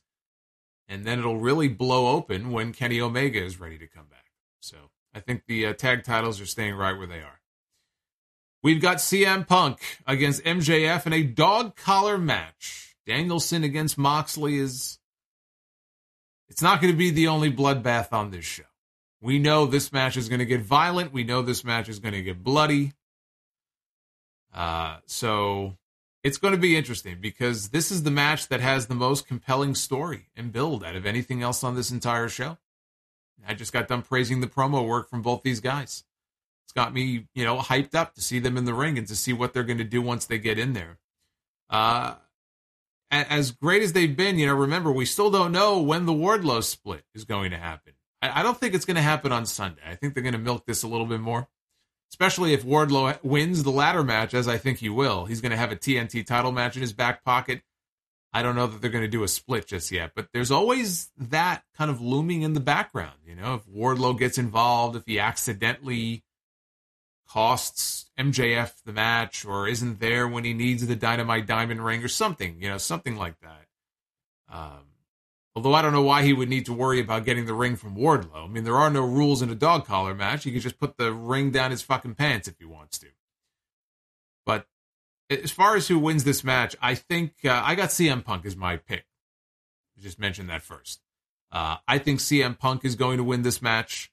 I think CM Punk winning this match works. And I'll tell you why.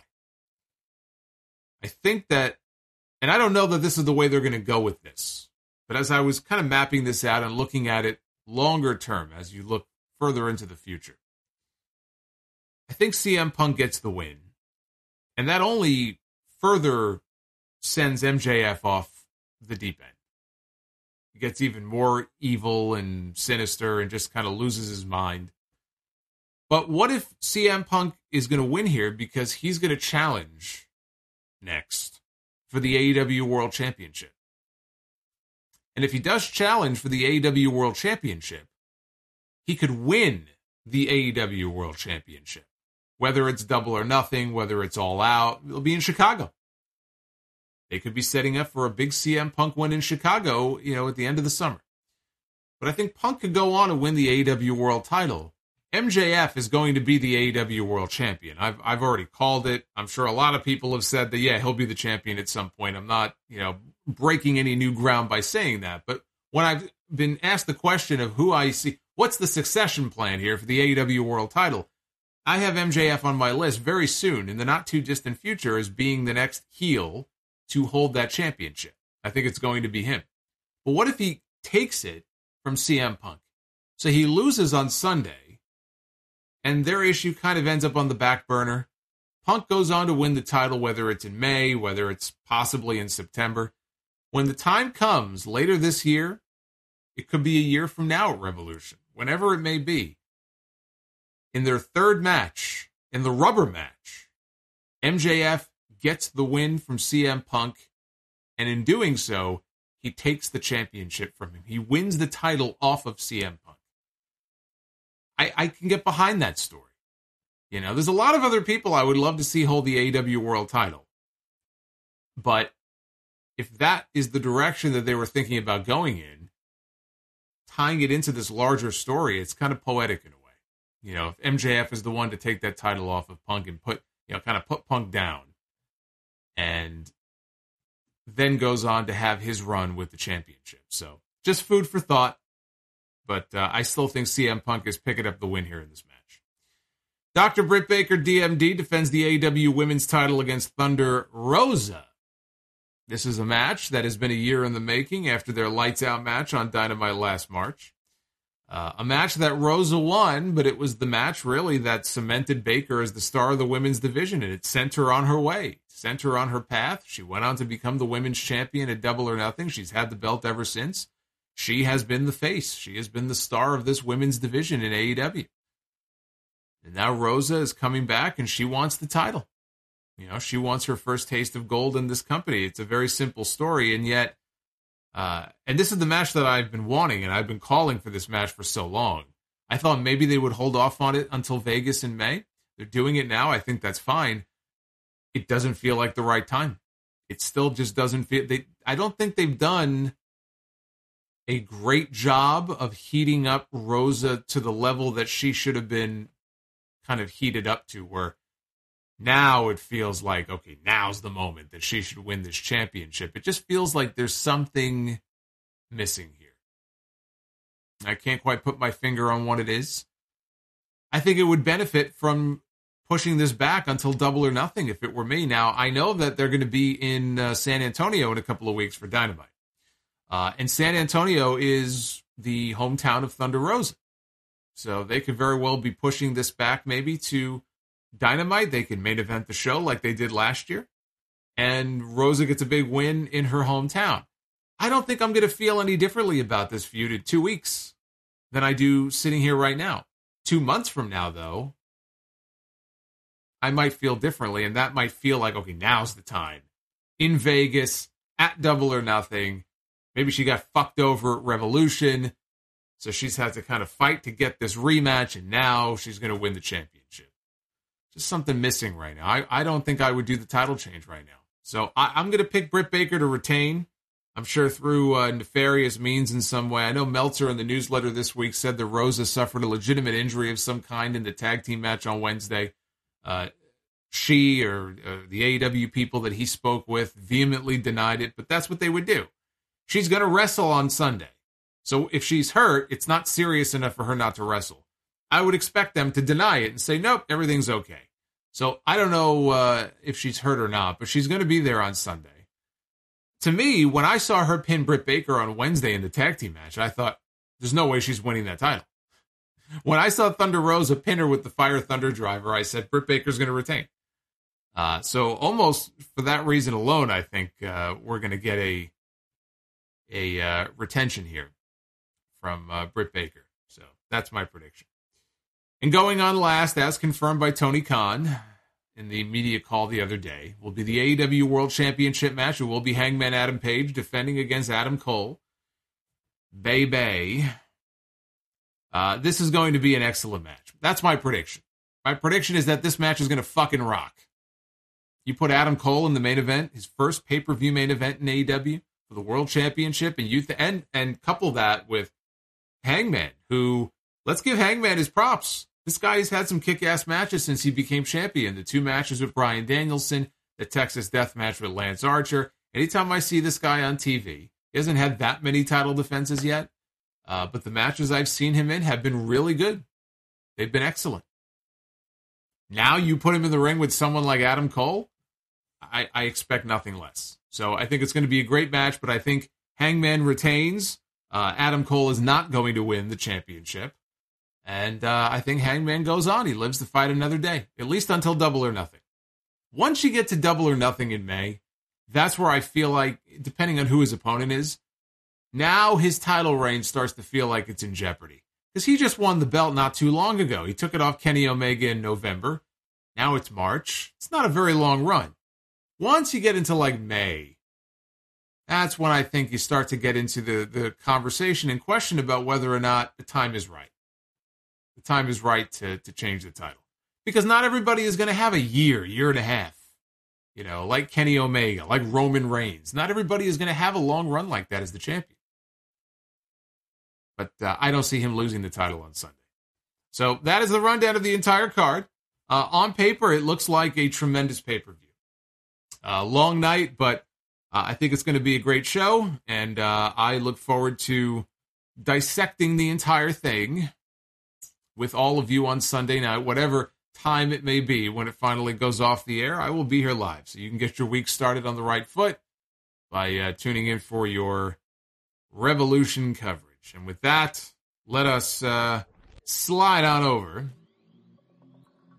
Start going through your super chats here. See what you guys think of these predictions and what predictions you might have of your own. Now's the time to get them on in. Because once we go through these, we'll do Be the Booker, and we will get the hell out of here.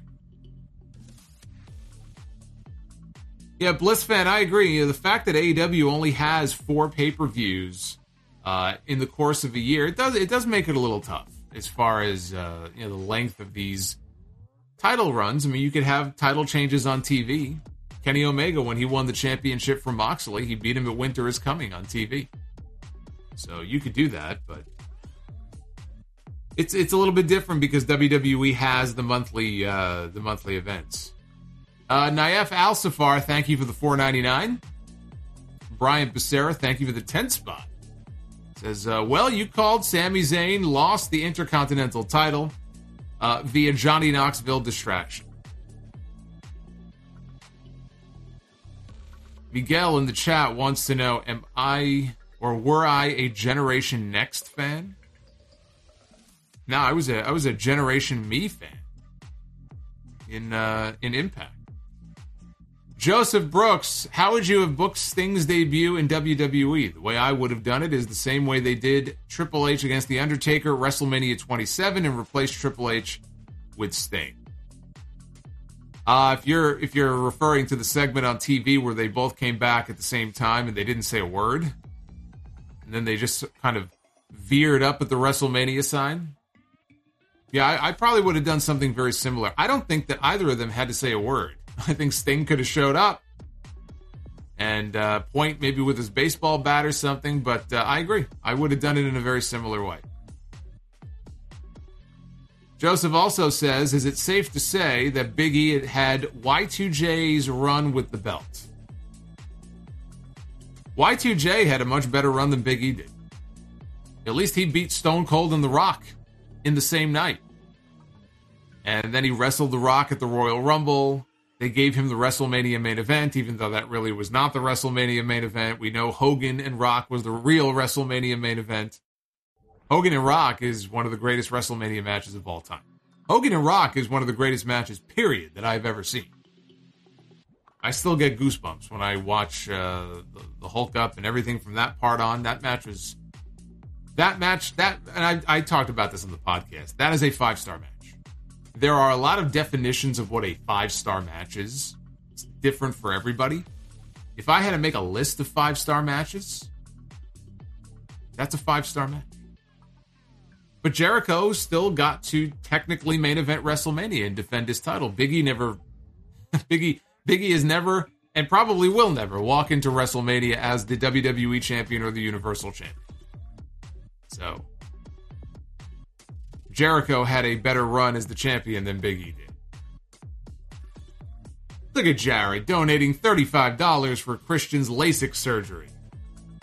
I don't know. He looked pretty good in the main event tonight. He looked like he could see what he was doing. I hope he can see. He's going to be climbing a ladder on Sunday. He better see where he's able to. He better be able to see where he's going. Dan with the $2. Andrade is losing too much.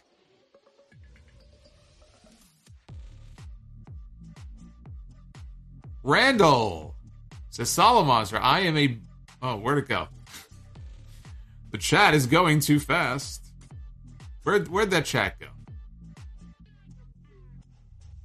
Oh, it disappeared. Oh, actually, it got retracted. Anyway, he said he was a barber in Vegas. That's all I saw. I didn't see the rest of it. But thank you, Randall. Flamethrower with the $5 super chat. Do you think that Bruce Pritchard is going into the Hall of Fame this year? Bruce Pritchard. He's from Houston and was Undertaker's first WWF manager. No. I don't believe he's going into the Hall of Fame. Not this year. If he does, they should put him in his Brother Love. They had Scott Hall go in as Razor Ramon. They put everybody in there in their gimmick. So if he ever goes in, he should go in there as Brother Love. He has to put the makeup on. He's got to put the suit on. He's got to do the whole, I love you. Make him live the gimmick, like he's made so many other people live the gimmick, right? He talks about his box of gimmicks. Rodimus Prime with the 10. Out of all the matches on Sunday, which one are you looking forward to the most? It's pretty much neck and neck between Moxley and Danielson and Punk and MJF. Sheldon, are you going to play the Rey Mysterio showcase mode in WWE 2K22? Probably not. I don't know. I'm going to buy the game and I'm going to initially just start playing random stuff. You know, I haven't played a WWE 2K game since 2K16. So when I was doing the Sound Off Gamer stuff, it was 2K16. It was a long time ago. So initially I might just do that and then probably create the Solomonster. And we'll go on a journey with the Solomonster from the Performance Center. And Shawn Michaels will be in the Performance Center coaching us. You know, he's going to be telling us. And then we'll kind of move on. And Solomonster will rise up the ranks. And we'll see how he does. So, it should be fun. Bogus fan. Maybe a multi-man ladder match for the Intercontinental title. Sheamus, Holland, Kofi, Big E, and maybe Mansoor. Yeah, you know what? I could see that too. If they don't have anything for the New Day, maybe they just put all of them in some kind of a multi-man match. We got CTM. The Goon is better than Bret Hart, easily not close. Thanks for the $2. Team Forward. Vince McMahon is really high on Austin Theory. Really? I didn't know that. Dan, you against Wendy Chu in a movie theater, bro. Blanket and pillow on a pole, bro. Ojali Burgos with the 10 spot. I thought Pat's interview was great. He asked tough questions and got more out of Vince than I thought he would. Interesting to hear the reason why Vince prefers superstar over wrestler. I get the logic. Yeah, I mean, it was good. I didn't hear anything from him that I haven't heard him say before. So a lot of it was just kind of retread stuff that I've already heard him say before, little bits and pieces and like documentary stuff. And to me, it's comical to me the way they built this up. For the first time in 15 years, he's sitting down for a live interview. He literally sat down for a live interview on their own network with Steve Austin. What was it, like 7 years ago? 7 or 8 years ago? I can't even believe it's been that long. So it's almost like that interview didn't happen. That was a live interview. Does that not count? Ojali says, also, genuine question. Do you know what's the deal with Bixenspan? Dude has a weird obsession. No, I don't know. I communicate with him. I don't have any issues. You know, he's a journalist. Tyrone Dunstan with the $2. Thank you, Tyrone. I appreciate it. Jamin John, Randy Orton is a good wrestler, but my God, when he does the Lou Thesz press, it is the worst thing ever. Yeah, he might want to leave that to someone else. Santiago in the chat. Austin, look, it's just a matter of personal preference. You know, Pat didn't ask him any kind of tough questions. They were very basic questions, and that's fine, you know, because he was very appreciative of Vince flying in and doing the interview, and he's his boss, and, you know, I get it. But you're absolutely right. Austin asked tougher questions than Pat McAfee did. I got more out of the interview with Austin than I did the interview with McAfee, personally. Jamin John, is The Rock originally wanted to work with Rey Mysterio instead of Goldberg at Backlash in 2003?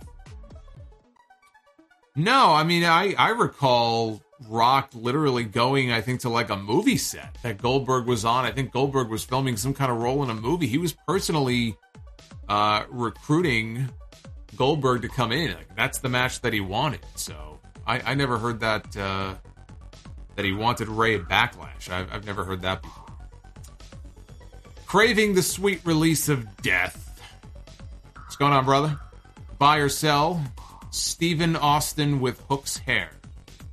Steve Austin with Hook's hair. Now that's that's a Photoshop waiting to happen is what that is.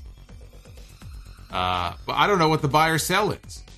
Oh, I guess, am I buying or am I selling on that? I'm buying on that. I need to see that. Also, buy or sell, Hook with Austin. Oh, okay. So you basically separated them into two different super chats. So buy or sell, Austin with Hook's hair or Hook with Austin's baldness. Now, we can't have bald Hook. We can't have bald Hook. We can't do that.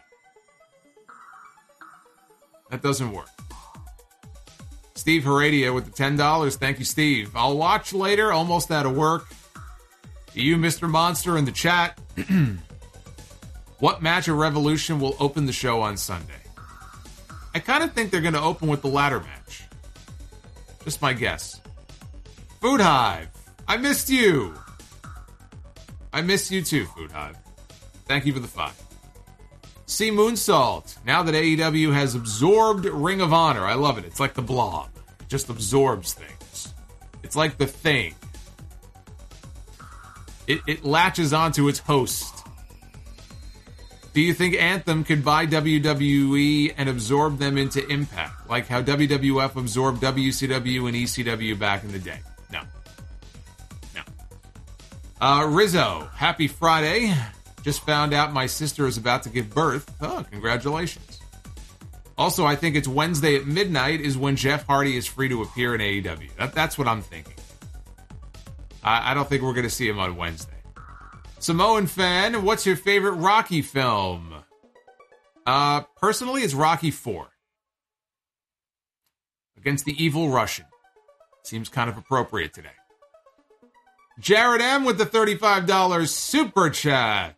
Britt against Rosa rematch at Double or Nothing should be the co-main event with Rosa winning the title. Cannot wait for Punk against MJF on Sunday. Should be a bloody mess. Oh, yes.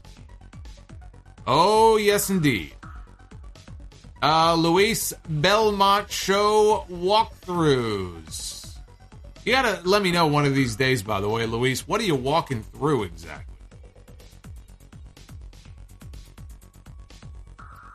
I'm barely watching SmackDown right now while eating a Carnitas burrito bowl. And why would they set up Boogs and Nakamura against the Usos for WrestleMania? You know, I hadn't thought about that. I suppose that is why they probably did that tonight, because they don't have any other real teams. That's why. Who else do they defend the tag team titles against? The fucking New Day again? How many times are we going to see that match? So, yeah, you're probably right. It's probably a Nakamura Boogs match challenging the Usos for the tag belts. Yeah, you know, in the chat, I got to go with Ivan Drago over Clubber Lang. If he dies, he dies. And that whole training montage, no easy way out. It's like the quintessential 80s movie right there. Right? The music, the whole, the evil Russian storyline. Randall, Solomonster, I am a huge fan of your show. I am a barber from Vegas. How about you come by for a haircut before one of the big shows here? Would love to talk wrestling. Well, I might have to take you up on that if I ever find myself back in Vegas. We'll see.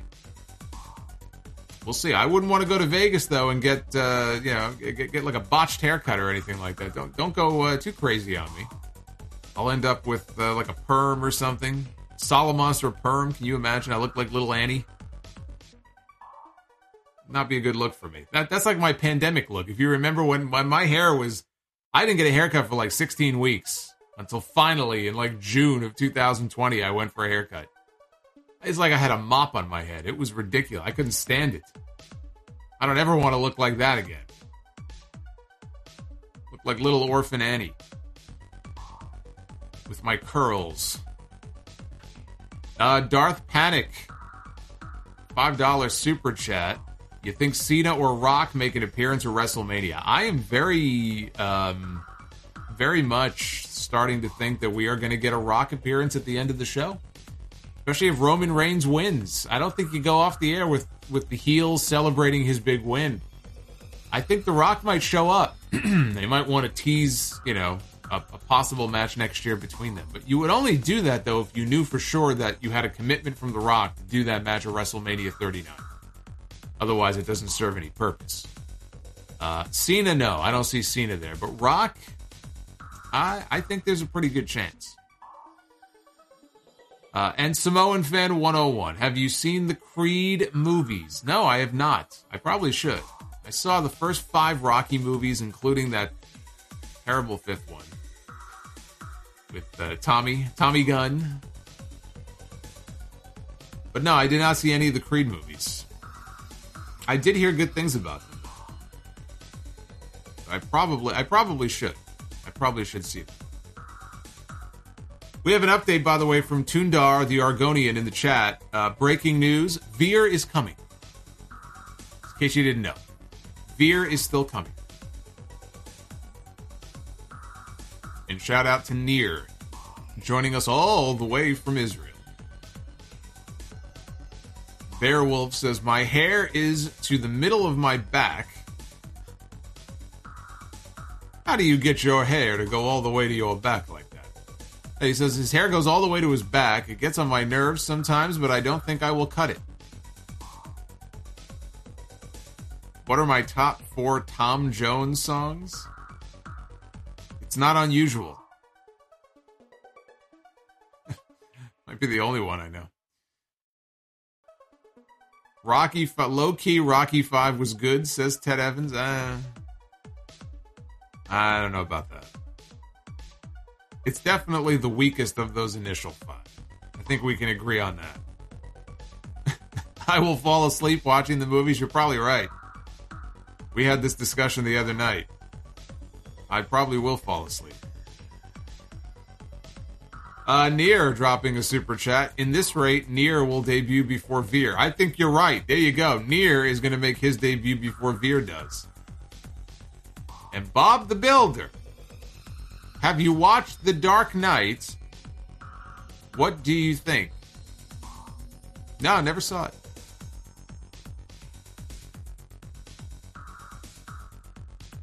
The Carlton Dance. Yeah, well, that's honestly how that's the first thing I think of when I think of that Tom Jones song. Not unusual to me.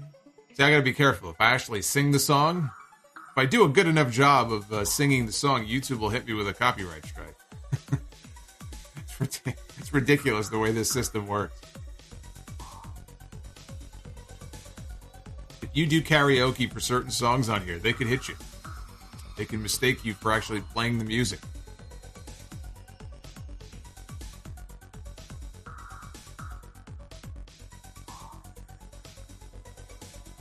Who do I think will win at WrestleMania, Roman or Brock? Well, I'll do my WrestleMania predictions when we get a little bit closer. I don't want to give them all away now. Let us go to our Be the Booker segment. I know you're all waiting with bated breath, so let us be the Booker. Ladies and gentlemen, it is now time to be the Booker. We are, of course, in the middle of our March Madness. I'm going to be putting some brackets together, one for the men, one for the women. I've already collected about 3. I think 3 matches for each. Once I have 8 matches that we've randomly chosen, I'll put a bracket together for each, and then the voting will begin. Which match you think should advance to the next round, but to get there, we still have a few more matches that we got to pick first. And I got another super chat I have to read first before we get into this here. From Samoan Fan, who just dropped $2. You've seen Rockies 1 through 5. What about Rocky 6? I just told you I saw 1 through 5. What part of that don't you understand?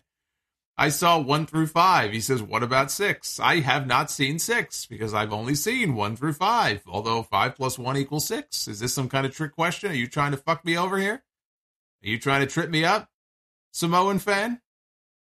Are you trying to confuse me? All right, let's do this. We'll start with the men. This is a main event match. We're trying to book... Remember what we're doing here. We're trying to book main event caliber matches here. That's what we're trying to do. First pick, the Heartbreak Kid, Shawn Michaels, celebrating his World Heavyweight Championship win in the Elimination Chamber way back when, 20 years ago. Look at him. What a great match that was. Pretty good start. Let's see who he's going to be stepping into the ring with. Shawn Michaels going to go one-on-one with the British Bulldog, Davey Boy Smith. 2 men who are very familiar with each other. Michaels and Bulldog have had many matches before. Bulldog looks a little weird in that. There's Andre. Look at that. Andre was in horrible shape by this point. You could see him with his cane in the background, but that's a hell of a match. We got ourselves a winner. I think this may win the whole tournament. We may have our Be the Booker men's tournament winner right here with these 2 guys. So anyway, that's most definitely a win. And now we will flip over to the ladies' side. See if we can do the deal here on the women's side of things. So first pick is Nyla Rose. We have Nyla Rose. And Nyla Rose is going to be going one-on-one with Alexa Bliss.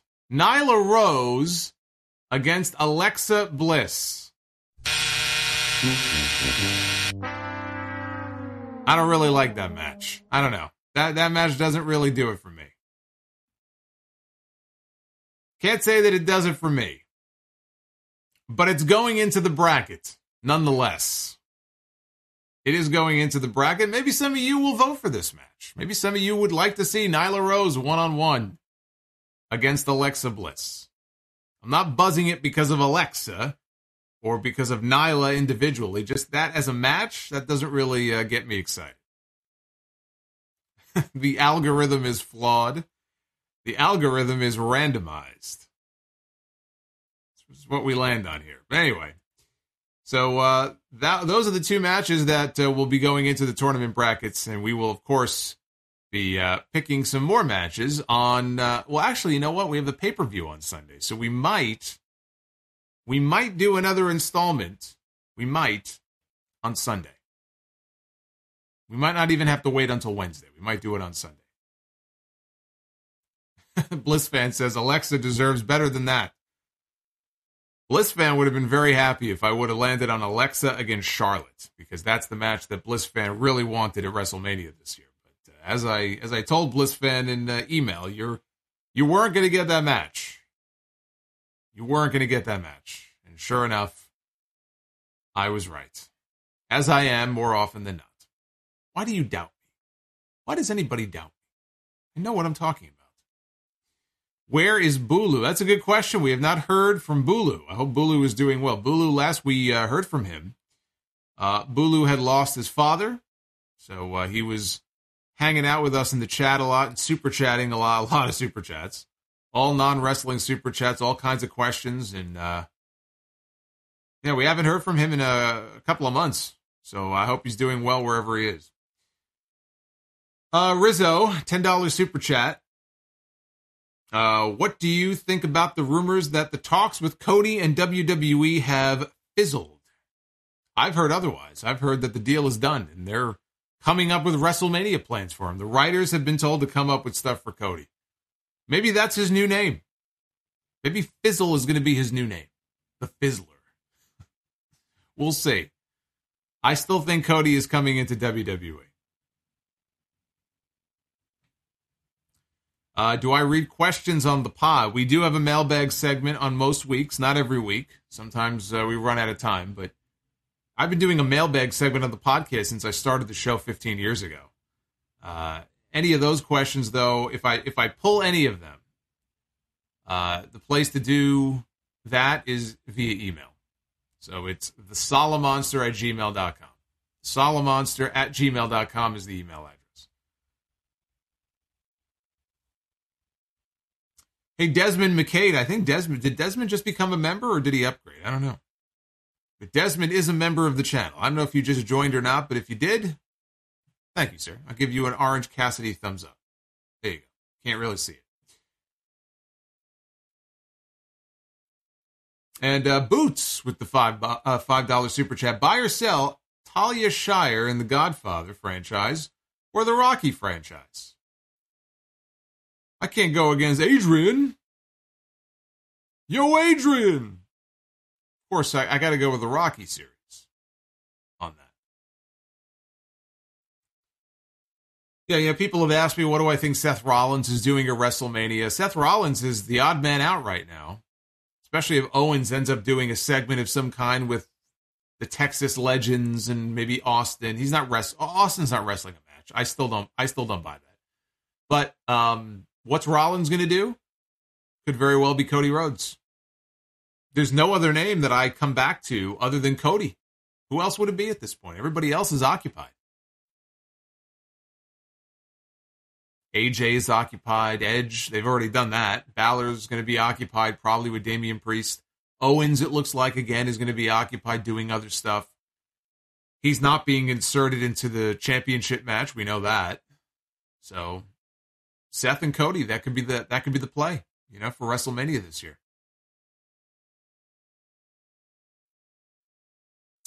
How did I feel about Ronda's performance tonight? It was fine. It was 3 minutes. You can't really gauge someone in 3 minutes.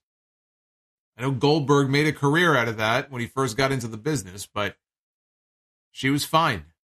She won't really be tested until WrestleMania, though, because she's going to be in the main event. That ain't going to be a 3-minute match.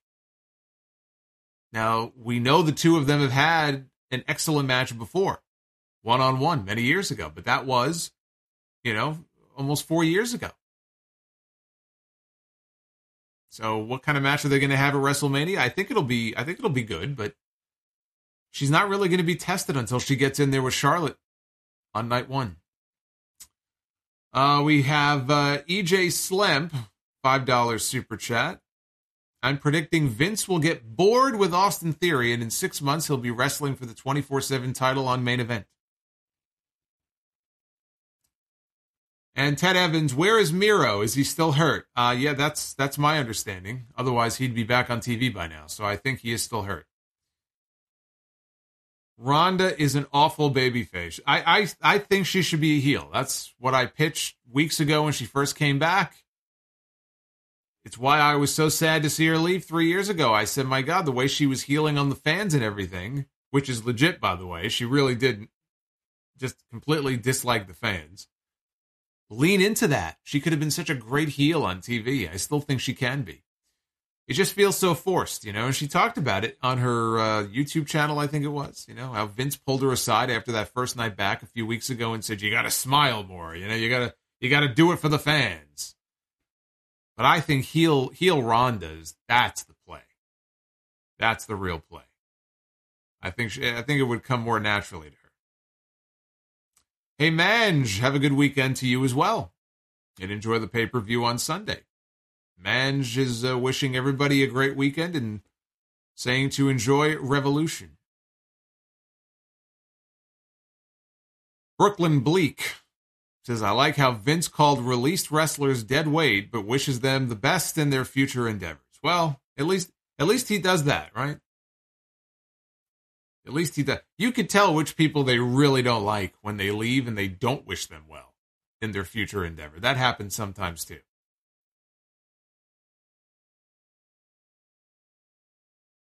Tuxedo, that's exactly right. Use her very real disdain to make money. Use it for maximum effect. That's exactly it. That's what I'm talking about.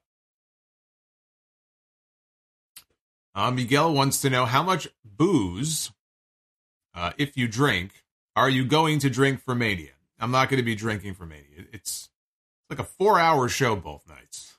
I need to be coherent and lucid for this stream. No drinking for me. Do I think Brock and Roman will be better than WrestleMania 31? That is the question. I don't, but I'm hoping they can pull off something similar, because that match was I was there for that match, and watching it from pretty high up. But that was a great match, even before the cash in by Rollins. But that was also, my God, 2015. So it's like a lifetime ago. Fuck, it's like 7 years. I can't believe that. 7 years ago. But if this match can be anywhere close to the 31, then it's going to be a fun match. Yes, I will be doing wrap-ups on both nights, as I have each of the last 2 years. This is going to be the third straight year of a 2-night WrestleMania. It will work the same way that it's worked the last 2 years. So on night one, when it's over, that Saturday, I'll be live. And then we'll do a podcast on Sunday. And then Sunday night, I'll be live after night 2. It's a very, very, for me, a very, very hectic, very, very busy weekend. But it could be very fruitful for the channel, because we tend to get a lot of traffic on this channel and pick up a lot of new subs and maybe some new memberships. So, getting as many eyeballs as possible on the channel is never a bad thing. So But it's a lot. Because now you got to factor in the NXT show, which is on WrestleMania Saturday. So I think at noon Eastern is NXT Stand and Deliver. So I have to figure out what I'm doing there. I might go live when that's over as well. So it could be a case where I'm watching NXT from 12 to 3, going live at 3:30 for whatever, 90 minutes or 2 hours. And maybe I'll have time to eat dinner, turn around, and then, the WrestleMania kickoff is probably going on at 6, right? So it's going to, I don't know what I'm doing as far as NXT, but it's going to be a hectic fucking weekend, I can tell you that much. Am I a beer, wine, or liquor person? Now, I do drink wine if I'm, at an event and it's being served. I'm not really a wine guy though. I don't really like wine. I'll tolerate it if I have to, but I don't really like it. I'm more of a beer and a liquor guy, more than wine, and even beer. More liquor than beer.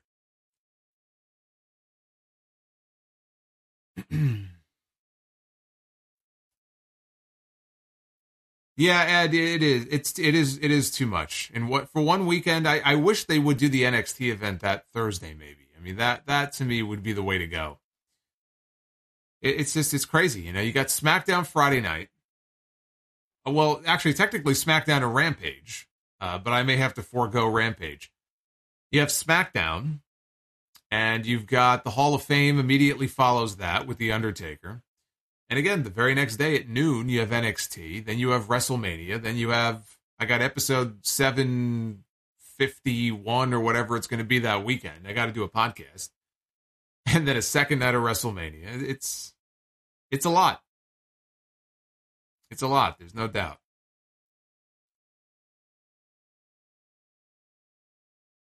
Randall just dropped a pair of super chats. If employed in AEW or WWE, what role would you take? Well, I wouldn't be a wrestler. I would, I'd probably be like an announcer, a commentator, something similar to what I'm doing now with House of Glory. So, there's other things behind the scenes as well. I would say announcer. Probably. That would be the most likely role. But not in WWE. I don't know how much fun that would be.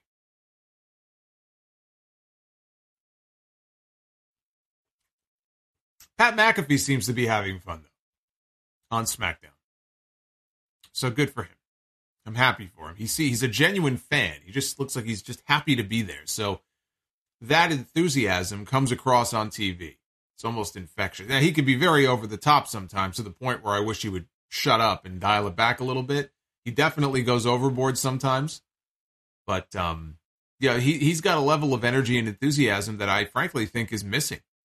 The one thing you can't say about Pat McAfee when he's out there is that he sounds like a drone or a robot or that he's reciting lines. And, so I appreciate that about him. That's true, Miguel. I said announcer, but he says Salamonster will be the PR guy for Tony Khan. I could do public relations. Don't forget, I could be the PR guy as well. Tell them what to do and tell them what not to do. But I've worked with clients. It doesn't matter what you tell them sometimes. You get that client, they're going to do whatever they want. It's like, don't do it. Don't put that statement out. It's going to blow up in your face. Some people just can't be controlled. Some people just cannot be controlled. I've had those experiences in my career as well. What are you going to do? You got to clean up the mess after the fact.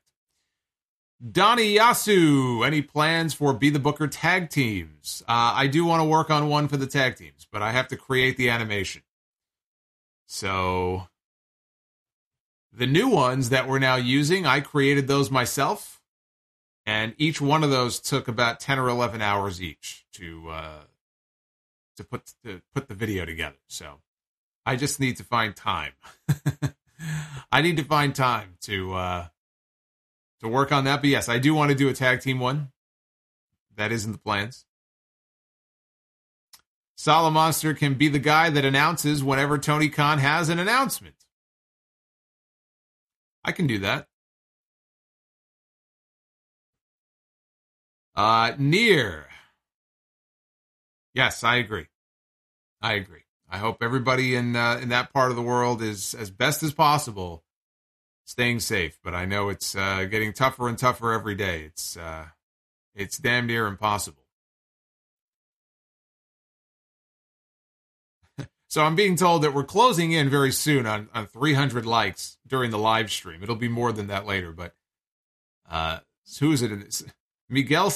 Was it Miguel? No, it was Toondar. Toondar in the chat says, Veer will come if we hit 300 likes. So if you want Veer to come, if you want an explosion, you got to get us to 300 likes in the next 90 seconds here before I get out of here. Now that's Marcus. I appreciate that, but I'll work on that myself. I want it to be in the same format that I did this one in, and I'm a maniac when I go looking for the different wrestlers and teams to put in there. You know, I try to get as many as I can, and I'll think of every tag team that I have seen in my life that's worth putting in there. We'll put the Posse in there. Patterson and Briscoe will be in there, the Stooges. And then, of course, we'll have all the great ones as well. We'll have the Hart Foundation. We'll have the Road Warriors. We'll have Demolition. And it'll be good. But we got to get through these Be the Booker tournaments first that we're doing. And then maybe next month I'll work on the tag team one. By the way, for those channel members, I didn't mention this before, but I did a very brief call-in show. We had another episode of Better Call Saul Monster. Didn't have a lot of calls, but I did go live half an hour earlier than I had said I would, so that probably has something to do with it.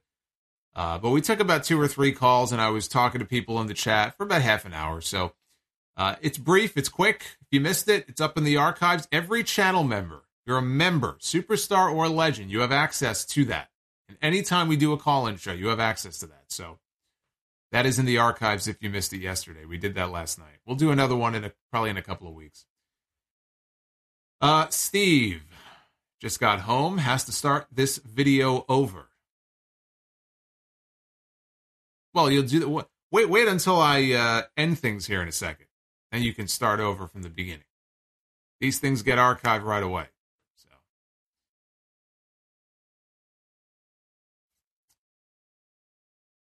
where are the rewind segments? Are you talking RSPW Rewind? There's a whole playlist on this channel. You guys need to...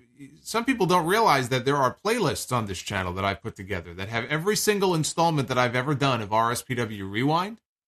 A lot of the countdowns that I've done in the past, top 10, top 15 countdowns. There's a Sound Off Gamer playlist. There's... I had my This Week in History segments that I did for an entire year. They're all there. So... they're all organized in those playlists. If you're ever bored and you want to go check out some of the old stuff, they're all there. D wants to know, how will I spend my Saturday? My Saturday is completely gone because I have a lot of work to do in preparation for the podcast on Sunday. So it's going to take up my entire time. And I will also say that I have not watched NXT yet. So and on top of all that, I have to go watch NXT because I didn't have a chance to watch it. So, yeah, that's my whole day. My whole day is gone tomorrow. So that is how I will be spending my Saturday, working. Yeah. Dark Side of the Ring reviews are there as well. Thank you, EJ. All of my Dark Side of the Ring reviews from the last probably 2 seasons are all up in a playlist as well, in the playlist section. It's all there.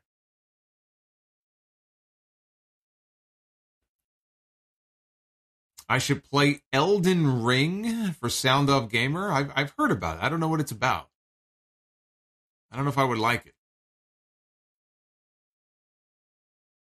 Is Dark Side of the Ring canceled? It's not canceled. It just has not yet been greenlit for a 4th season. I think it will be, but after what happened with some of those episodes, especially the Ric Flair one, I said it at the time, it's going to be harder to get people to cooperate and sit down now going forward to do interviews. When they see what happened to Flair and to Tommy Dreamer, and, it's going to be tough. It's going to be tough, I think, to get some people to talk and to open up, but I think there'll be a 4th season. I think ultimately they'll probably do a 4th season. DJ T, do I think CM Punk will walk out with his Ring of Honor theme at the pay-per-view? Miseria Cantare? I would love that. I don't know that the fans in Orlando would, though, because they like to sing along to Punk's current song, so they might not like it. But, yeah, if he's talking about you want the old CM Punk, maybe. The thing is, though, when he says that, and the photo of him with a young MJF, what was that, 2006, I think? Punk was already done with Ring of Honor at that point. So, you know, was MJF really watching Punk when he was coming out to Miseria Cantare and coming out to this AFI song when he was in Ring of Honor? Probably not. I would mark out, though, if he came out to that song. I love that song. So, I don't think he will. But I would love it if he did. Just for one night only, I would love that. Did I hear about the Teddy Hart documentary on Peak? I heard they're working on some kind of a Teddy Hart documentary. I don't really have a whole lot of interest in Teddy Hart. Would anyone there even know that Punk had that theme? Look, it's the AEW audience, so yeah, I think a good chunk of the crowd probably would. They probably would react if he came out to the old. I mean, you'll have some people who don't know the significance of it, but I think the AEW audience. You've got a lot of old school Ring of Honor fans who are part of that audience. So I think enough people would know the music. Look, there were a lot of people that were upset when Brian didn't come out to Journey. Was it Journey? Not Journey. Europe. Final Countdown. Because they remember him using it, way back when. So...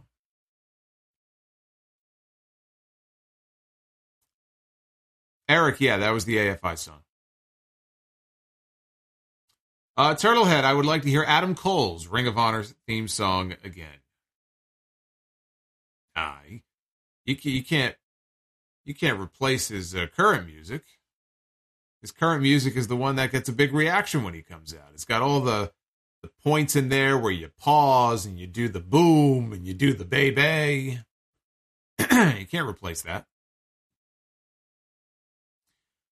Anyway, on the podcast on Sunday, I am going to talk about Tony Khan buying Ring of Honor. All the details about it, what we know, what we don't know, what I think he's going to do with it, what I think he should do with it.